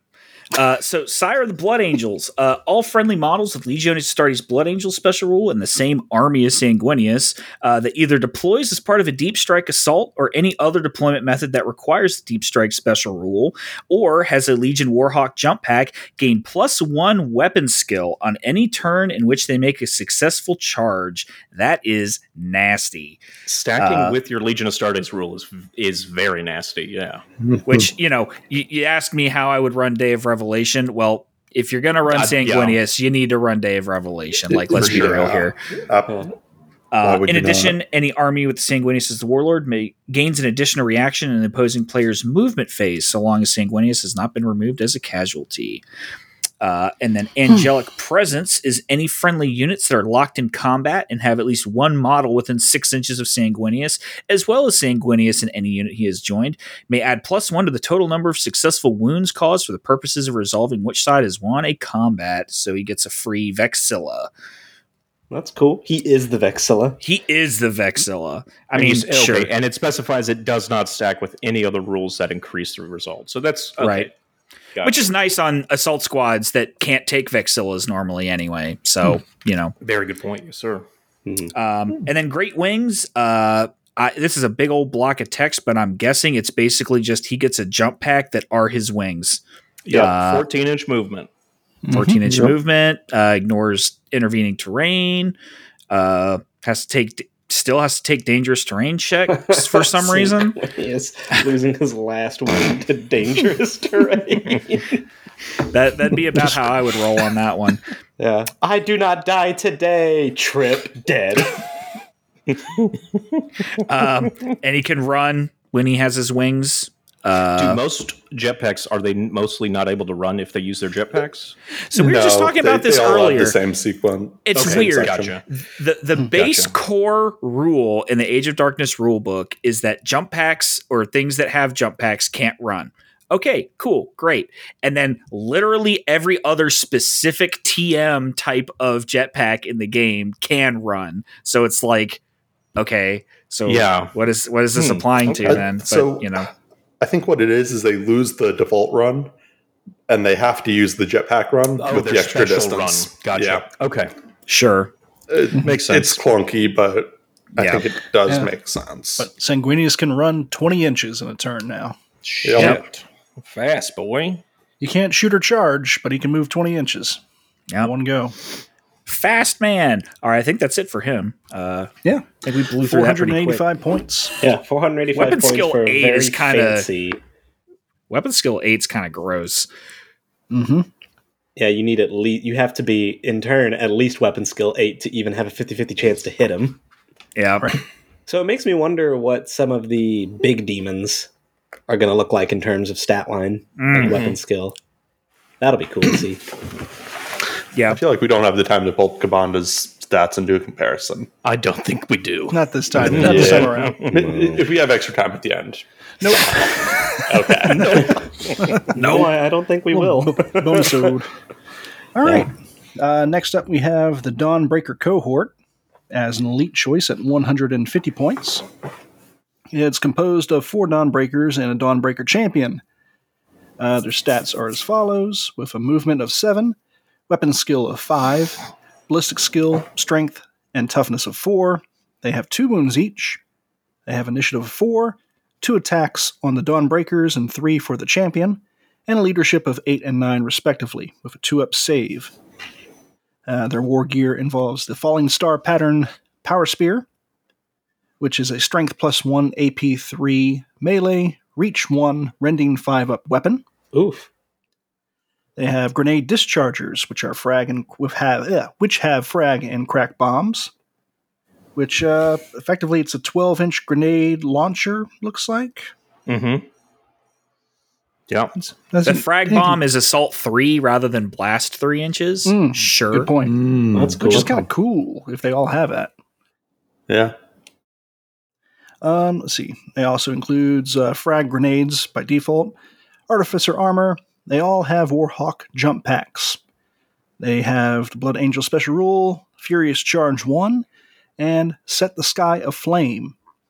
When a unit composed entirely of models with this special rule is deployed as part of a deep strike assault, Any enemy units within 6 inches of the unit's final position suffer a -1 modifier to their leadership characteristic when taking any pinning tests caused by the Deep Strike Assault. Solid. Yep. Yeah. So one thing I noticed, these guys do not have crack grenades by default. Just frag grenades. Just frag grenades. So I guess you're relying on the +1 strength of the spear, and then your I guess +1 to wound from your Legion Astartes to really deal with anything super tough, right? Sure. the I mean, you're champions also take a rending on perdition the weapon. 5s. You're right. Yeah, you do have perdition and rending on 5s. Yeah. So Yeah. Sure. I was just worried because I know some units rely heavily on crack grenades to deal with things like strength 6 or above, right? Mm-hmm. Sure. Sometimes. Yeah. So We got a few more options here where they can take up to 5 more Dawnbreakers for 25 points each. Any model unit can exchange its Power Spear for an Equinox Power Blade case. Just the box, not the sword. I was about to say case. Power Blade case. They're like those things with Attack on Titan where they like get their swords out of boxes. That's what it sounds like. So I actually know this. A historical term for a set of paired swords is a case. Ah, okay. Yeah. Thank you, Michael. interesting. Which makes sense Neat. because you have basically a pair of melee weapons, each with a different profile as listed below. In any given assault phase, the wielder must choose one of the following 2 profiles before making any attacks, and all their attacks in that phase will use the chosen profile and gain the additional attack for using 2 combat weapons. These are power weapons. You have the Sunrise Blade at Strength User AP 3. You gain Melee, Shred, and Sudden Strike 1. Or you can take the Sunset Blade, which is also Strength User AP 3, but instead gain Melee, Rending 5 up, and Sunder. Interesting. I think we talked about this in the previous Sunder. episode, Michael, of just being able to have different types of styles or fighting with weapons is really fun. Being able to I'm get the glad different they choices. didn't just do like rename lightning claws and be like, there you go. They made these feel unique and very cool. And I like the idea of seeing just dudes run around with 2 swords like that. That'd be sick, right? Yeah. Yep. We should also mention that the entire unit can take melted bombs for 25 points for the whole unit. And So the that's how they champion- deal with dreadnoughts, Will. There it They is have right the there. melta Yep. No frag grenades when you can bring melta bombs. Okay. Exactly. And the champion can exchange his Falling Star Power Spear for a power weapon for free or a perdition weapon for 5 points. Sick. So I'm putting the Maul of Perdition on this guy because on the charge he's strength 8. Because he's +2 strength on the Maul of Perdition with Furious Charge. Yep. With the Brutal, so it's like, ugh. And, these are the guys you said wound dreadnoughts on too. Yep. That's why they don't need crack grenades. Yeah. Yep. Unfortunately, I just don't feel that the Equinox blades are worth it as a upgrade that you have to pay for. Like if it was a free swap, I'd probably mix some in there. But the spears are just like in last edition when spears still worked like spears where there were different profiles versus whether you charged or not. Whereas now they're just reach rending 5. It's like I kind of just keep the spears on there, honestly. Mm-hmm. The spear is really good. Yeah. Set the sky aflame. Is that the last thing we have to cover, or have we already done that? I'm sorry. That was the -1 leadership to pinning checks that they cause from Deep Strike, which is pretty cool. Yeah. Especially you pair that, your Day of Revelation, you're coming in turn 2. Yeah. If you've got night fighting going on, now that's a -2 to their leadership check for those pinning checks. Like you can stack it up. Mm-hmm. Yeah, these guys are bad real at good. all. They are a bargain for what they bring to the table. And these are the dudes who are modeled like they're flying with their jump packs, right? Okay, cool. They are the fly looking boys models too. Candidly, I have never used them because I have never painted them because I can't be bothered to put those spindly little things together. But I have them. I just need to build them and paint them. Sure. But they're real good, objectively speaking. Nice. All right. Next, we have the Crimson Paladins. Who wants to tackle that? I'll do that one. Crimson Paladins at 145 points, another elite slot. They are composed of 2 Crimson Paladins and 1 Crimson Exemplar. These guys have your pretty standard Terminator stat line, movement 6, weapon skill 6, 4s across the board except in wounds, which is 2. 2 attacks on the Paladin, 3 attacks on the Exemplar. Everybody's leadership 10. Hell yeah. Oof. And then, of course, 2 up armor save. Unless I'm mistaken, that's a weapon skill of 5. not 6. Yeah, movement skill, weapon skill, movement 6, weapon skill 5. Yes. It's all good. We knew what you meant. Essential. It's not in Cochisian. The numbers look different to me. Explain so much. They all come with a power weapon stock. They have a fancy Coriolis pattern power shield, and they're all in cataphracti armor. So 2 up, 4 up. They have Relentless. They have Bulky 2. They have Deep Strike. They have The Blood is Forever, which sounds like a Anne Rice chapter. And they come with Stubborn. If you happen to have 5 of them, no more, then they may take a Legion Land Raider Proteus carrier as a dedicated transport, or you can just go ahead and spring for the Spartan, which is pretty cool. With a unit of any size, which is pretty interesting. So you are not, like most units, you'll be like, you have to have more than 5, right? You got to put that extra 1 dude in there before you can bring a Spartan. This is nice. You could put 3 dudes on a Spartan if you wanted to. If you really felt the need. And they're relatively cheap, too, for the 3 dudes, for everything they do. At 40 points a model, you can add up to 7 more dudes. Any model in the unit may exchange its power blade or its power weapon for a sunset blade, which again is just a power sword with rending 5 and sunder. Even for free, not entirely sure why you would do it when you have... Why is that not the default? That's wild. I wonder. Probably just for variety's sake. But like Jake said, even for free, I don't think I would take it over like power axes and spears and mauls. You're right. It's power weapon, not specifically power sword. I'm sorry. Mm-hmm. Okay. So this is a complaint I have with the Blood Angels as they're written in general. They have so many unique weapons. So many swords. Every unit has a different unique weapon. And you'd think that would be a Dark Angels thing. It's funny.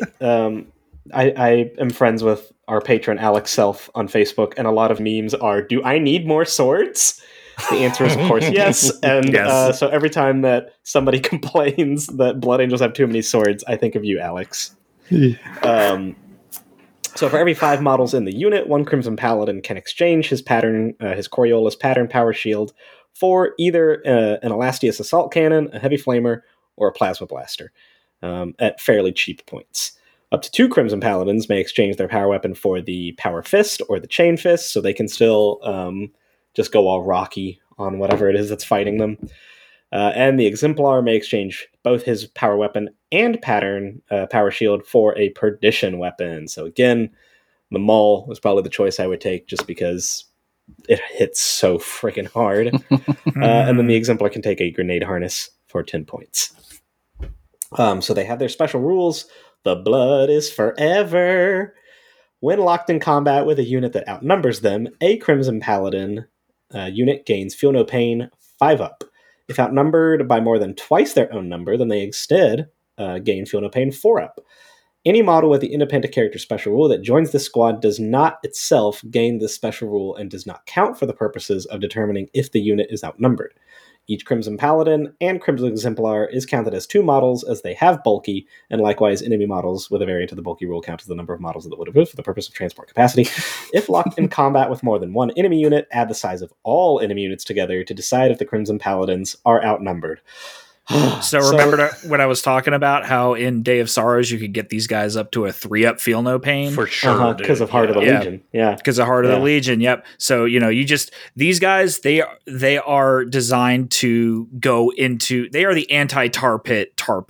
Like, you send these guys into big bricks of stuff and they just wade through them. Were they 2 wounds in first edition? No, sadly. they're having a good time. They are absolutely having a good time. Even with it's only a handful of them, these guys look, on paper at least, incredibly difficult to shift. And I wouldn't want to get charged by them either. No. Because going with the if I can skip ahead, Stephen, Sure. Going in with the Coriolis power shields, you reduce the roll of all to wound rolls coming against them by -1. So the best you can wound these guys on is a 3. And then they can get up to a 3-up Feel No Pain on top of that. And they're still cataphracti, so they still have a 2-up, 4-up. So yes, they can be very, very sticky. So to get into the real gritty granularity of it, I noticed that it says reduce the result of all 2 wound mulls made that target a model with a pattern power shield or the Coriolis shield by a weapon with the melee type by all +1. How does that work when, I guess, you are dealing with guys who have replaced their shield with guns, or like the Exemplar who doesn't have one? I'm glad you asked, outside of a Steven, challenge. because Games Workshop has actually been so kind as to FAQ this for us. That rule should now read as reduce the result of all 2 wound rolls made that target a unit in which the majority of models have a Coriolis pattern power shield. That's what we like to see. Okay, Yep. cool. I was also about to say they're all characters too. No, excuse me. No, No, not all unfortunately, characters. no. You can't juggle wounds on them, sadly. No, it's weird that they don't have Chosen Warrior. I would expect them to have that. I would also kind of expect the Dawnbreaker Cohort to have it, and they don't have it either. Yep. You'd also expect these guys to have the retinue special rule, but they don't. Or the used to? ability I to feel be like they taken used as a to. retinue. I think they used to. Huh. Was it for a special character though, or was it just Sure. Please They do use strike me as Alistair. being- Please use Alistair Crow. Yes. Please laugh. But yeah, these guys are super cool, and they're one of the few Terminator units in the game that have deep strike just inherently. Mm-hmm. Yeah, they come as a set of 3 instead of 5, like a lot of them do. That would Yep. be that's a fantastic way to soak up interceptors is with these Crimson Paladins, because they're not going down easy. Are they the most durable Terminator in the game No. right now? Absolutely No, not. they are not. Because you have to get them into melee for all this shit to kick off. Mm-hmm. Because they only Yeah. get these I would feel no think- pains and -1 to wounds in melee. And they don't get the field no pains against strength 8. Right. Mm-hmm. Mm-hmm. Fire Drakes still have them beat by a good margin. Yeah, it really seems like Fire Drakes or Gorgons would have them, because Gorgons have the Or Huskarls. Or the armor Morlocks. Inviolate, or Certain Terminators have storm shields for a 3-up Yeah. invul. You're right. Yep. Actually, the new Morlocks actually have what is it, hardened or whatever it is? Battle hardened. Battle- Yep. Battle hardened. You're oh, right. battle hardened. Yeah. They're toughness Yeah. 5 for the purposes of instant death, so they are sticky. Thanks. Yeah, you're right. Yeah, for all the Crimson Paladins' durability, there's a couple of things in here that you might expect them to have that they don't, and battle Yep. hardened is one of them. Yeah, that's what I was saying. Is I think that would push them into cheese territory, though. Personally, Well, I mean, I guess the maybe the power shield probably takes care of that nicely, because like most I think most it's- stuff that's going to instant death you strength wise is going to be power fists, and Sure. the shield just doesn't care. I mean, they still care. The It's fist just you're doesn't not. care either. You're just not wounding them on better than a 3. So you're not Yeah. wounding You're them not on instant 2s. deathing them, is what I mean. You are though. You are still, because they're still It doesn't strength re- 8. It's just reducing the wound roll. It's not reducing the strength. So they're still Reduce absolutely. the result of all to wound rolls. Yeah. The last edition shields used to reduce it by strength. Used to reduce the strength. Oh. But, Sorry, Crimson Crimson Paladins. You yeah. look cool, Yeah. but So yeah, like I run mine with the Sunset Blades just because that's what they come modeled with. I like that they number one, they can now be a 10-man unit because they could only be a 5-man unit before, and now they can take 2 power fists. Which you used to have to pay 20 points for a power fist on these guys. They did not want you taking power fists on them at all. Yeah. And you could only take 2. You can still only take 2, but they only cost 10 points. And they added chain fists, which is kind of cool. Nice. Yeah.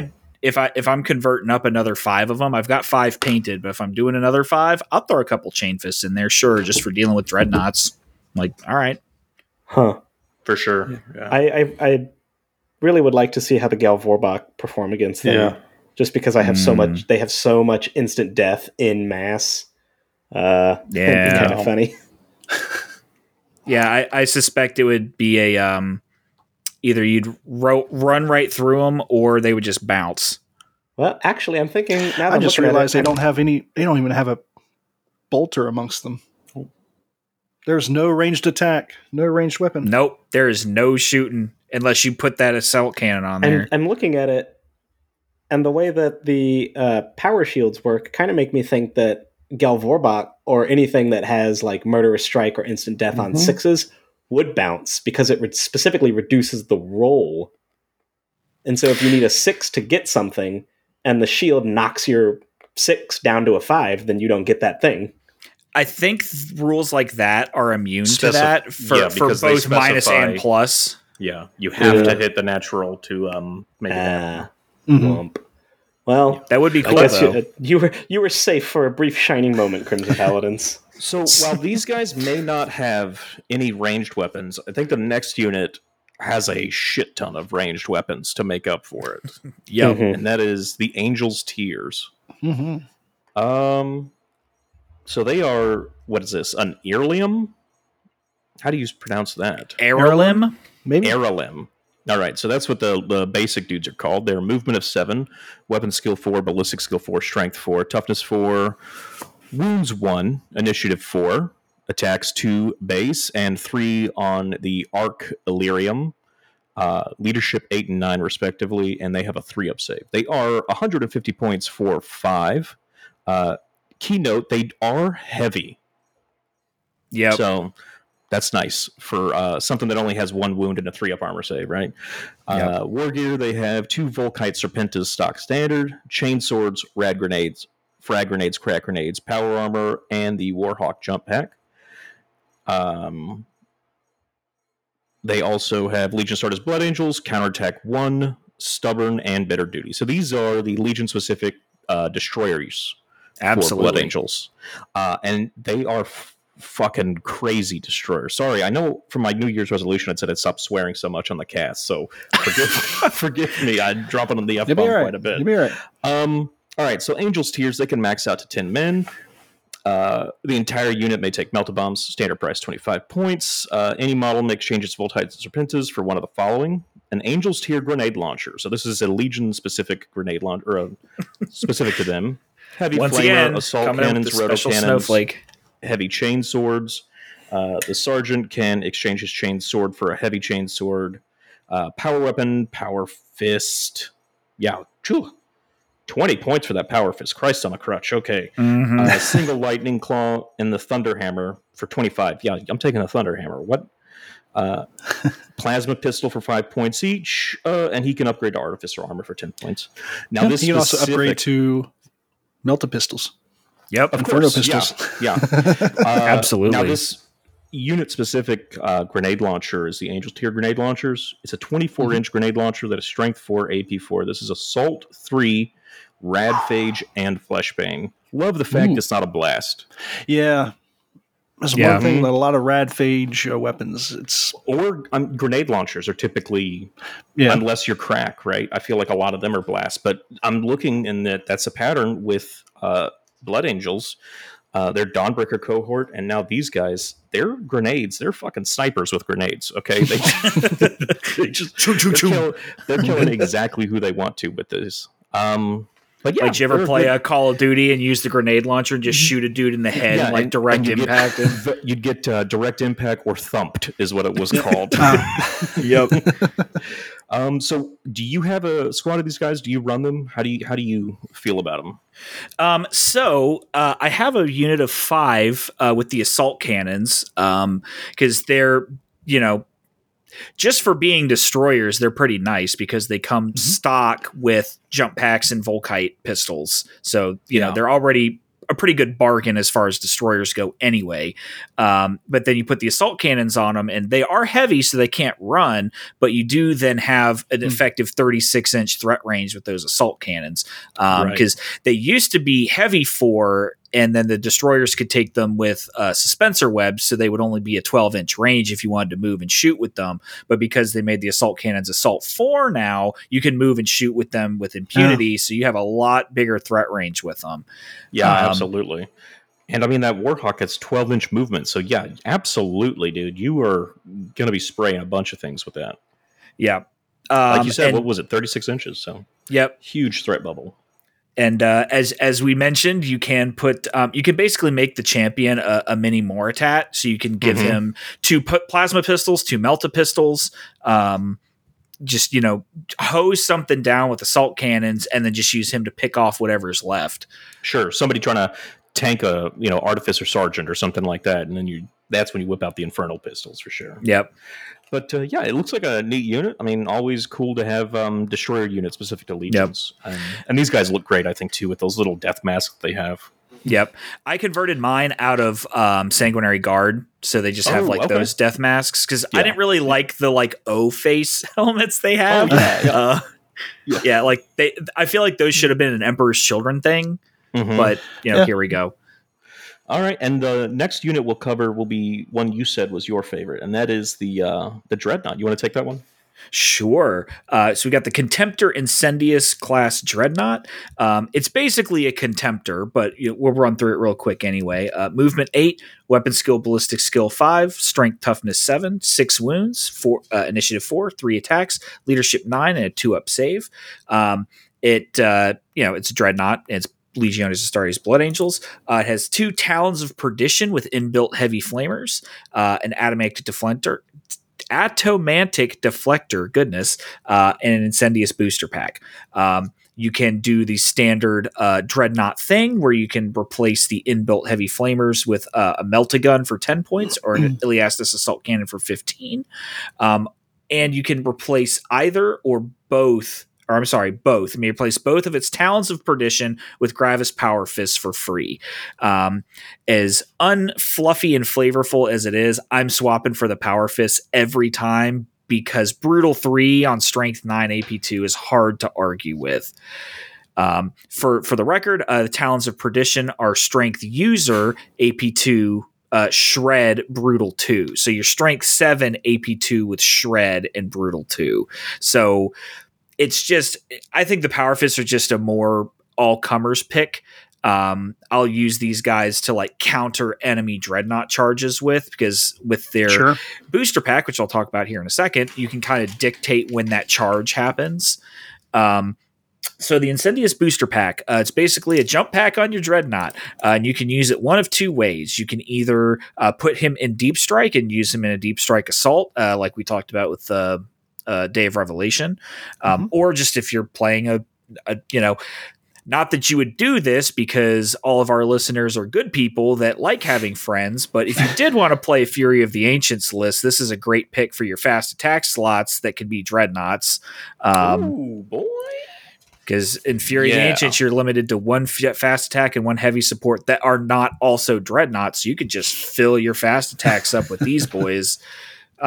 Again, not that you would do that because you're good people, but the option is there. Alpha Legion.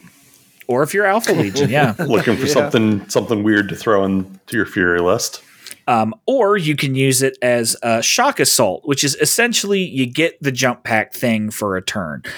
You can make the Dreadnought's movement characteristic 12, and then he gains Hammer of Wrath 2, and would then get his +2 for charging at that point. So you basically, essentially the way it works is you can run him and charge him with a +2 to his charge and Hammer of Wrath 2 for a single turn. Then it's a Fire and Forget. It's like the shuttle going into space. It sheds the booster pack and you can't use it again. So it's a one-time use, but usually that's all you need. But yeah, I mean, this guy's just real solid. He's a beat stick melee Contemptor that can get there faster, really. I honestly just run him with the heavy flamers. I've had more success with that than paying the 30 points for the assault cannons. They're nice, but I'd rather have that 30 points somewhere else. It is interesting. It does specifically mention if you take them for Day of Revelation, they have to be in Deep Strike Assault. They can't do the Shock Assault. So, right. That's kind of interesting. I guess then, of the 2 weapon options, Talons of Perdition or Gravis Power Fist, is there a better one? Do you typically lean towards one or the other? I typically lean towards the fists just because they're better for dueling other Dreadnoughts with. But if you're not in a Dreadnought heavy meta, some paradise utopia somewhere where nobody runs Dreadnoughts, you could use the Talons. I mean, the Talons aren't necessarily bad against Dreadnoughts either, because you're still wounding them on 4s, 3s with your Legiones Astartes with Shred. So it's more consistent wounds, but I just find that the Brutal 3, just getting those wounds through is just a little bbit better. But yeah, if you send this guy into Terminators and that's the other thing too with the Gravis Fist, you're instant deathing Terminators with the Strength 9. So it's a hard case for the Talon of Perdition because it's only Strength 7. But It's not bad by any stretch. It's just the power fists are kind of better. Gotcha. Okay. Also counts as a flame weapon too. So I found that a lot of units that there's like a resistance to flame, like salamanders and stuff. I haven't seen anything that's like weak against flame yet. Or am I mistaken? I have not either. The Word Bearer's Marigal also has resistance to flame, so not that I would suggest throwing your Incendius into a Marigal, but you could. Yeah. Okay. Do we have the exemplary battle units pulled up so somebody can cover them? I sure do. Okay, cool. Yeah, let's knock those out before we get to characters, I think. Jake, do you want to take the Ophanim? Sure. So the newest and I believe the last exemplary battle units we got were the Blood Angels and Iron Hands with the Death of Canopus. So we've got the Blood Angels Ophanim Court. These guys are like Sanguinius's secret police, basically watching for signs of the Red Thirst in his legion. Okay. They feature heavily in the Primarch novel, if you haven't read that yet. Gotcha. But they're basically like kind of like a mini command squad, but we'll get there. So they're movement 7, weapon skill 5, ballistic skill strength toughness 4, 2 wounds, initiative 4, 3 attacks, leadership 9, and a 2-up save. Comes with 3 of them. They are an HQ choice. They have blades of judgment, bolt pistols, combat shields, frag and crack grenades, and artificer armor. They are infantry. They're not all characters, but they do have chosen warriors. Then the other special rules they have are Shadows of Judgment, the Burning Eyes, Loyalist, and Support Squad. So they can't be your compulsory HQ, sadly. You can take up to 2 additional Ophanim for 40 points, and they can have jump packs for 10 points per model. So then flipping over here to their special stuff, they once again have a special Snowflake Blood Angels weapon. The Blade of Judgment is Strength +2, AP 3, two-handed, Rending 6+, Murderous Strike 6+. It is almost like the Tyrannic Greatsword. Almost. Yeah. Almost. Does this one count as a flame and power as well? It does not say that, so I do not think so. I think it is just a bog standard power weapon. Gotcha. Let's see. What does the flavor text say? They just say just grim, known to exist great swords, axes, and glaives, each united in the sole purpose of executing those of Space Marine physiology. So I just think these like big halberds are like big bastard swords. Sounds like they're almost similar to Paragon weapons.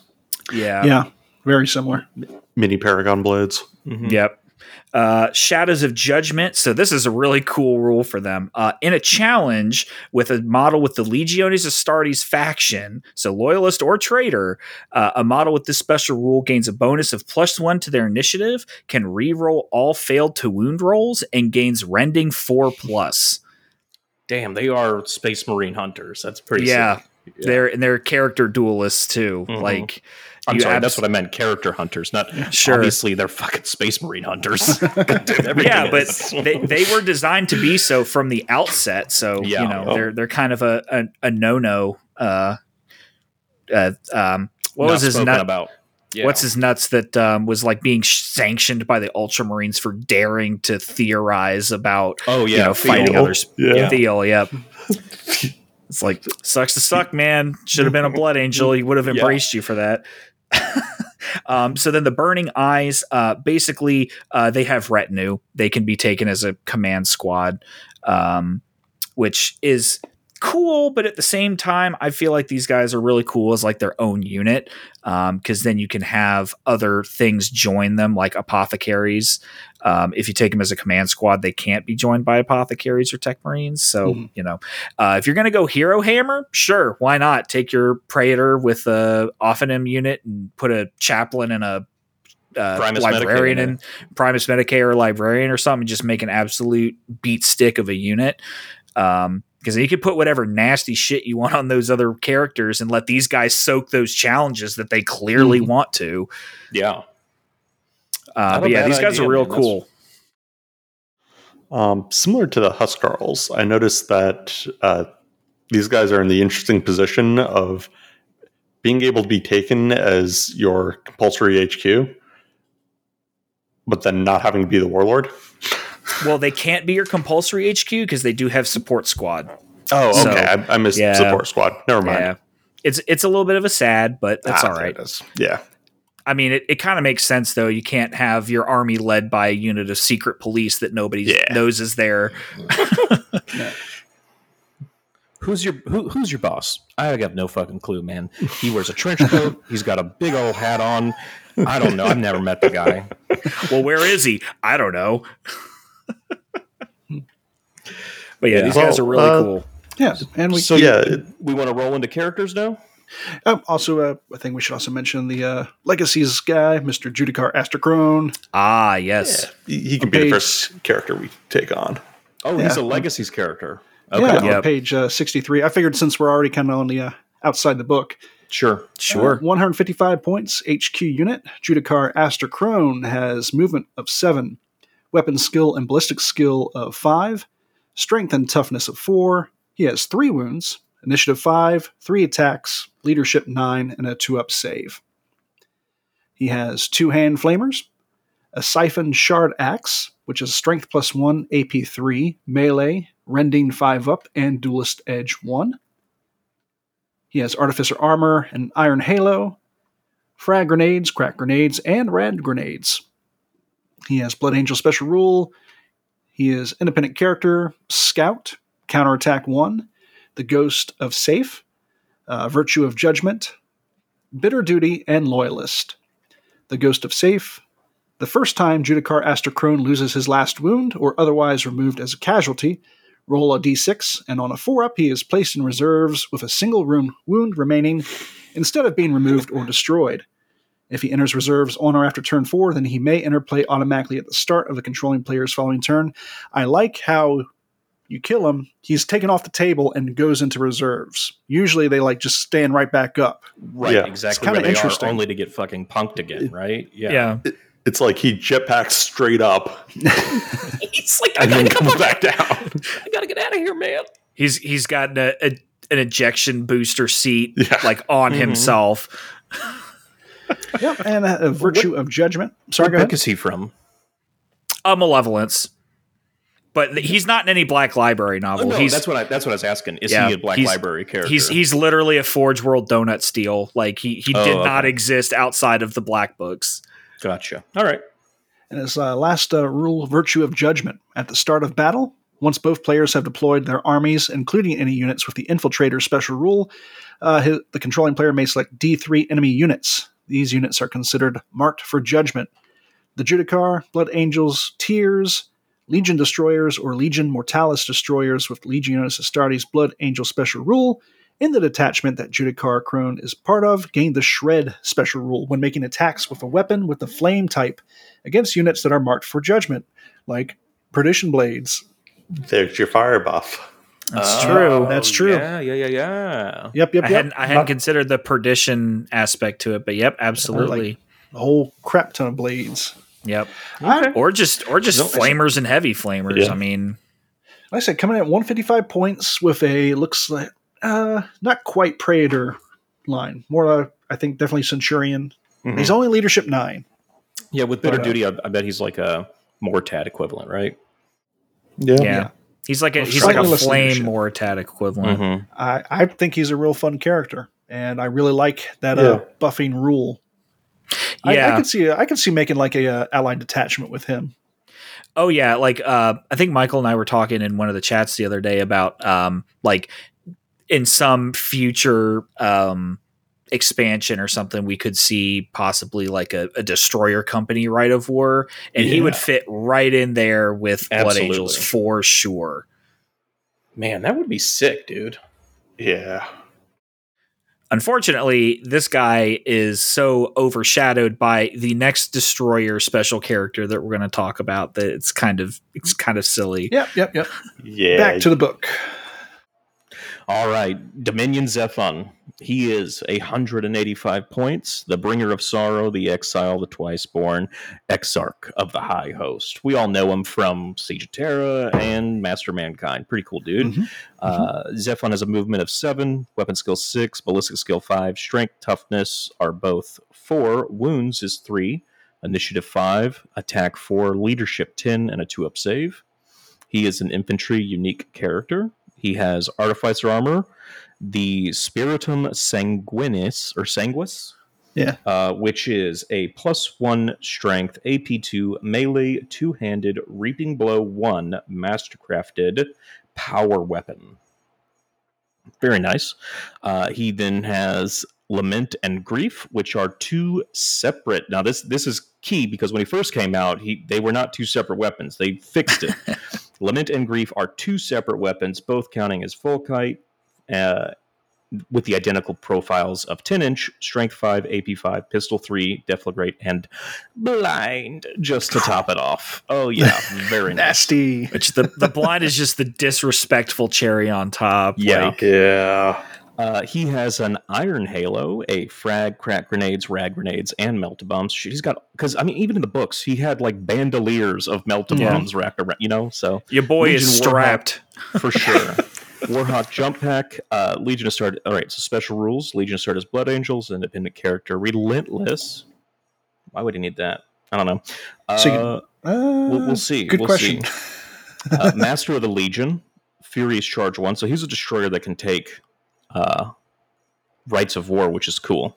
Yep. He does have Bitter Duty. He is stubborn. He is a Paragon of Restoration as a special rule. We'll get the Paragon of Restoration gives Zephon Feel No Pain 5-up special rule. In addition, the first time in battle he loses his last wound or is otherwise removed from play as a casualty, the controlling player must immediately roll a d6. On a 4-up, he remains in play with a single wound remaining instead of being removed or destroyed. I like it. So remember that rule we were just talking about? Yeah. Warlord, he is the Exarch of the High Host, and he is locked as Loyalist. Exarch of the High Host, if Zephon is chosen as the Warlord, he automatically gains this. If Zephon is the Army's Warlord, then Legion Destroyer Assault Squads may be selected as part of the same HQ choice. So he can basically, and they gain the Retinue Squad. So he takes a retinue of destroyers, which is pretty sick. And then, let's see, Retinue, Force Order slot, blah, blah, blah, all that. So yeah, it looks like they gain Chosen Warrior. In addition, you get an extra reaction in the opposing player's assault phase if he's not been removed as a casualty. So yeah, I think gaining Destroyers as a retinue? What do you guys think? That's pretty cool. It's cool. But I mean, is it better than him just joining Destroyers? Well, Destroyers are an elite slot, and as someone who likes running Destroyers, I commonly have the problem of I run out of slots. Frees up a slot.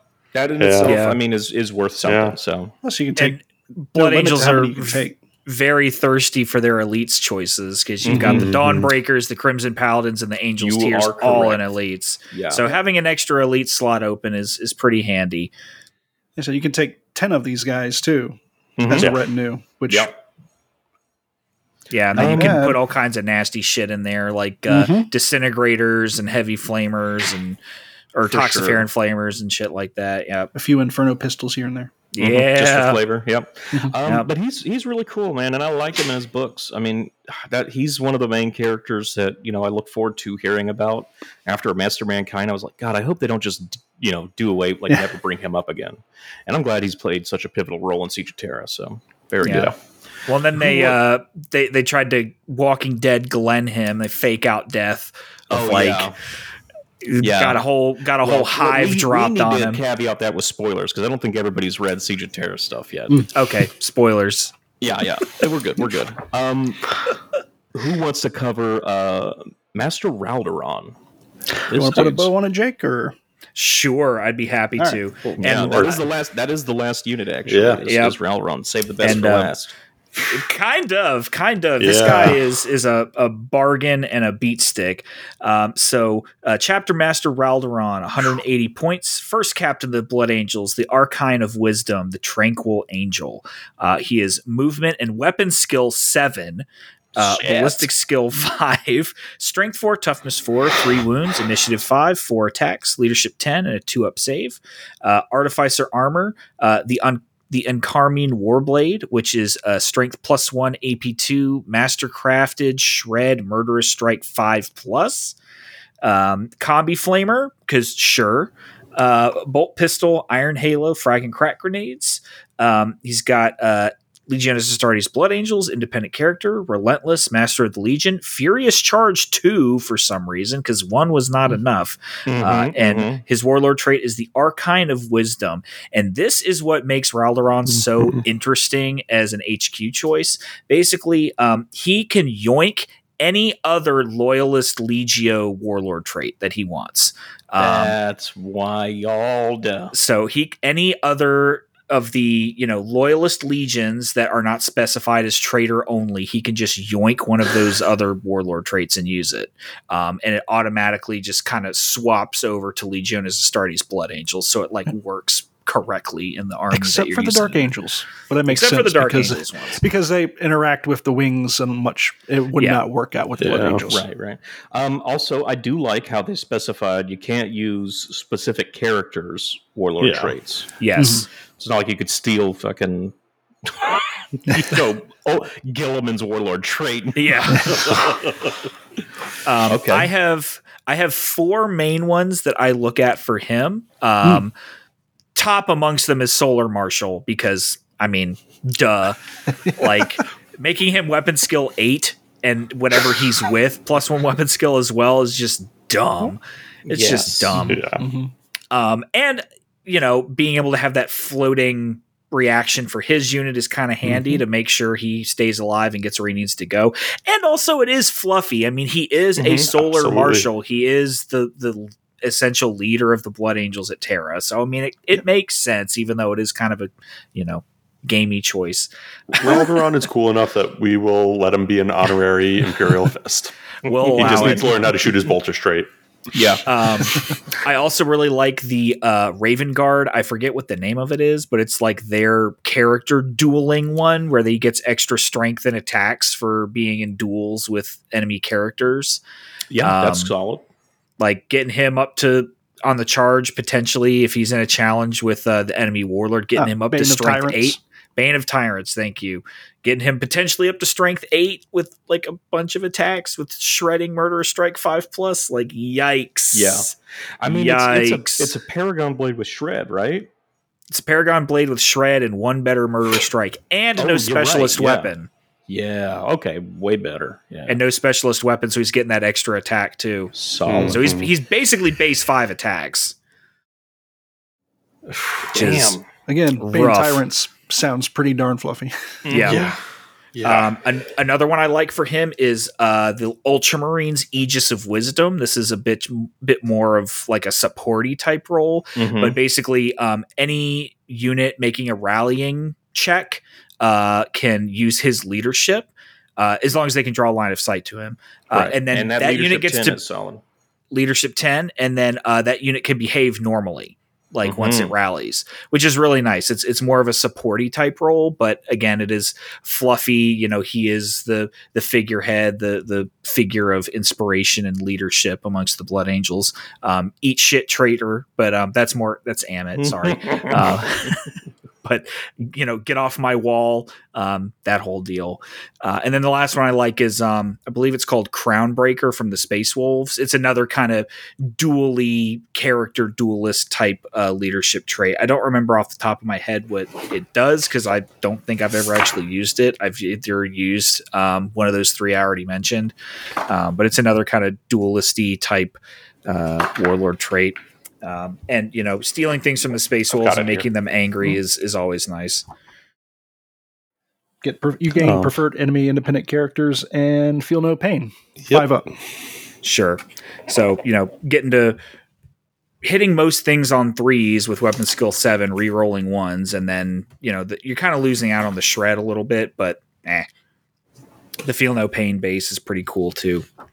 But yeah, Raldoron's real good, and for 180 points, he is an absolute bargain bin steal for what he does. Absolutely. Being able to swap the Warlord trait, I mean, it makes him just so versatile. I mean, you could have him be your character hunter, or you can have him be your support character. You know, I mean, there's plenty of options here, and that's really what it's all about, man. So he is both very interesting, but also very vanilla, because I mean, he's basically a Praetor plus, and thus can be treated and dealt with as any other Praetor plus. You know, you start dropping Thunder Hammers and Power Fists on him, he's going to die just as soon as anybody else. Sure. Yeah. That's why you got to bubble wrap him. Absolutely. Well, I gotta say the Blood Angels are pretty solid this edition. Yes. Yeah. I think extremely so. Their Legion trait took a bit of a hit, where it used to just be that one better to wound, just period, if they were fighting in melee. Now you kind of you only get the one turn when you get the charge off, and you have to get the charge off to do it. But then everything else they got is just so much more usable. Like, you're spoilt for choice, really. Like, there's just so many different things. What was your favorite change? Definitely the Day of Sorrows, getting like the army that I was building towards getting made so much better. It just was such a vindicating moment. And Crimson Paladins. People are like, just stick it out, man. Maybe this rate of war, maybe it'll go. Just real cool it, man. Just keep positive, and then fucking keep the faith. 2.0 comes out. Vindication.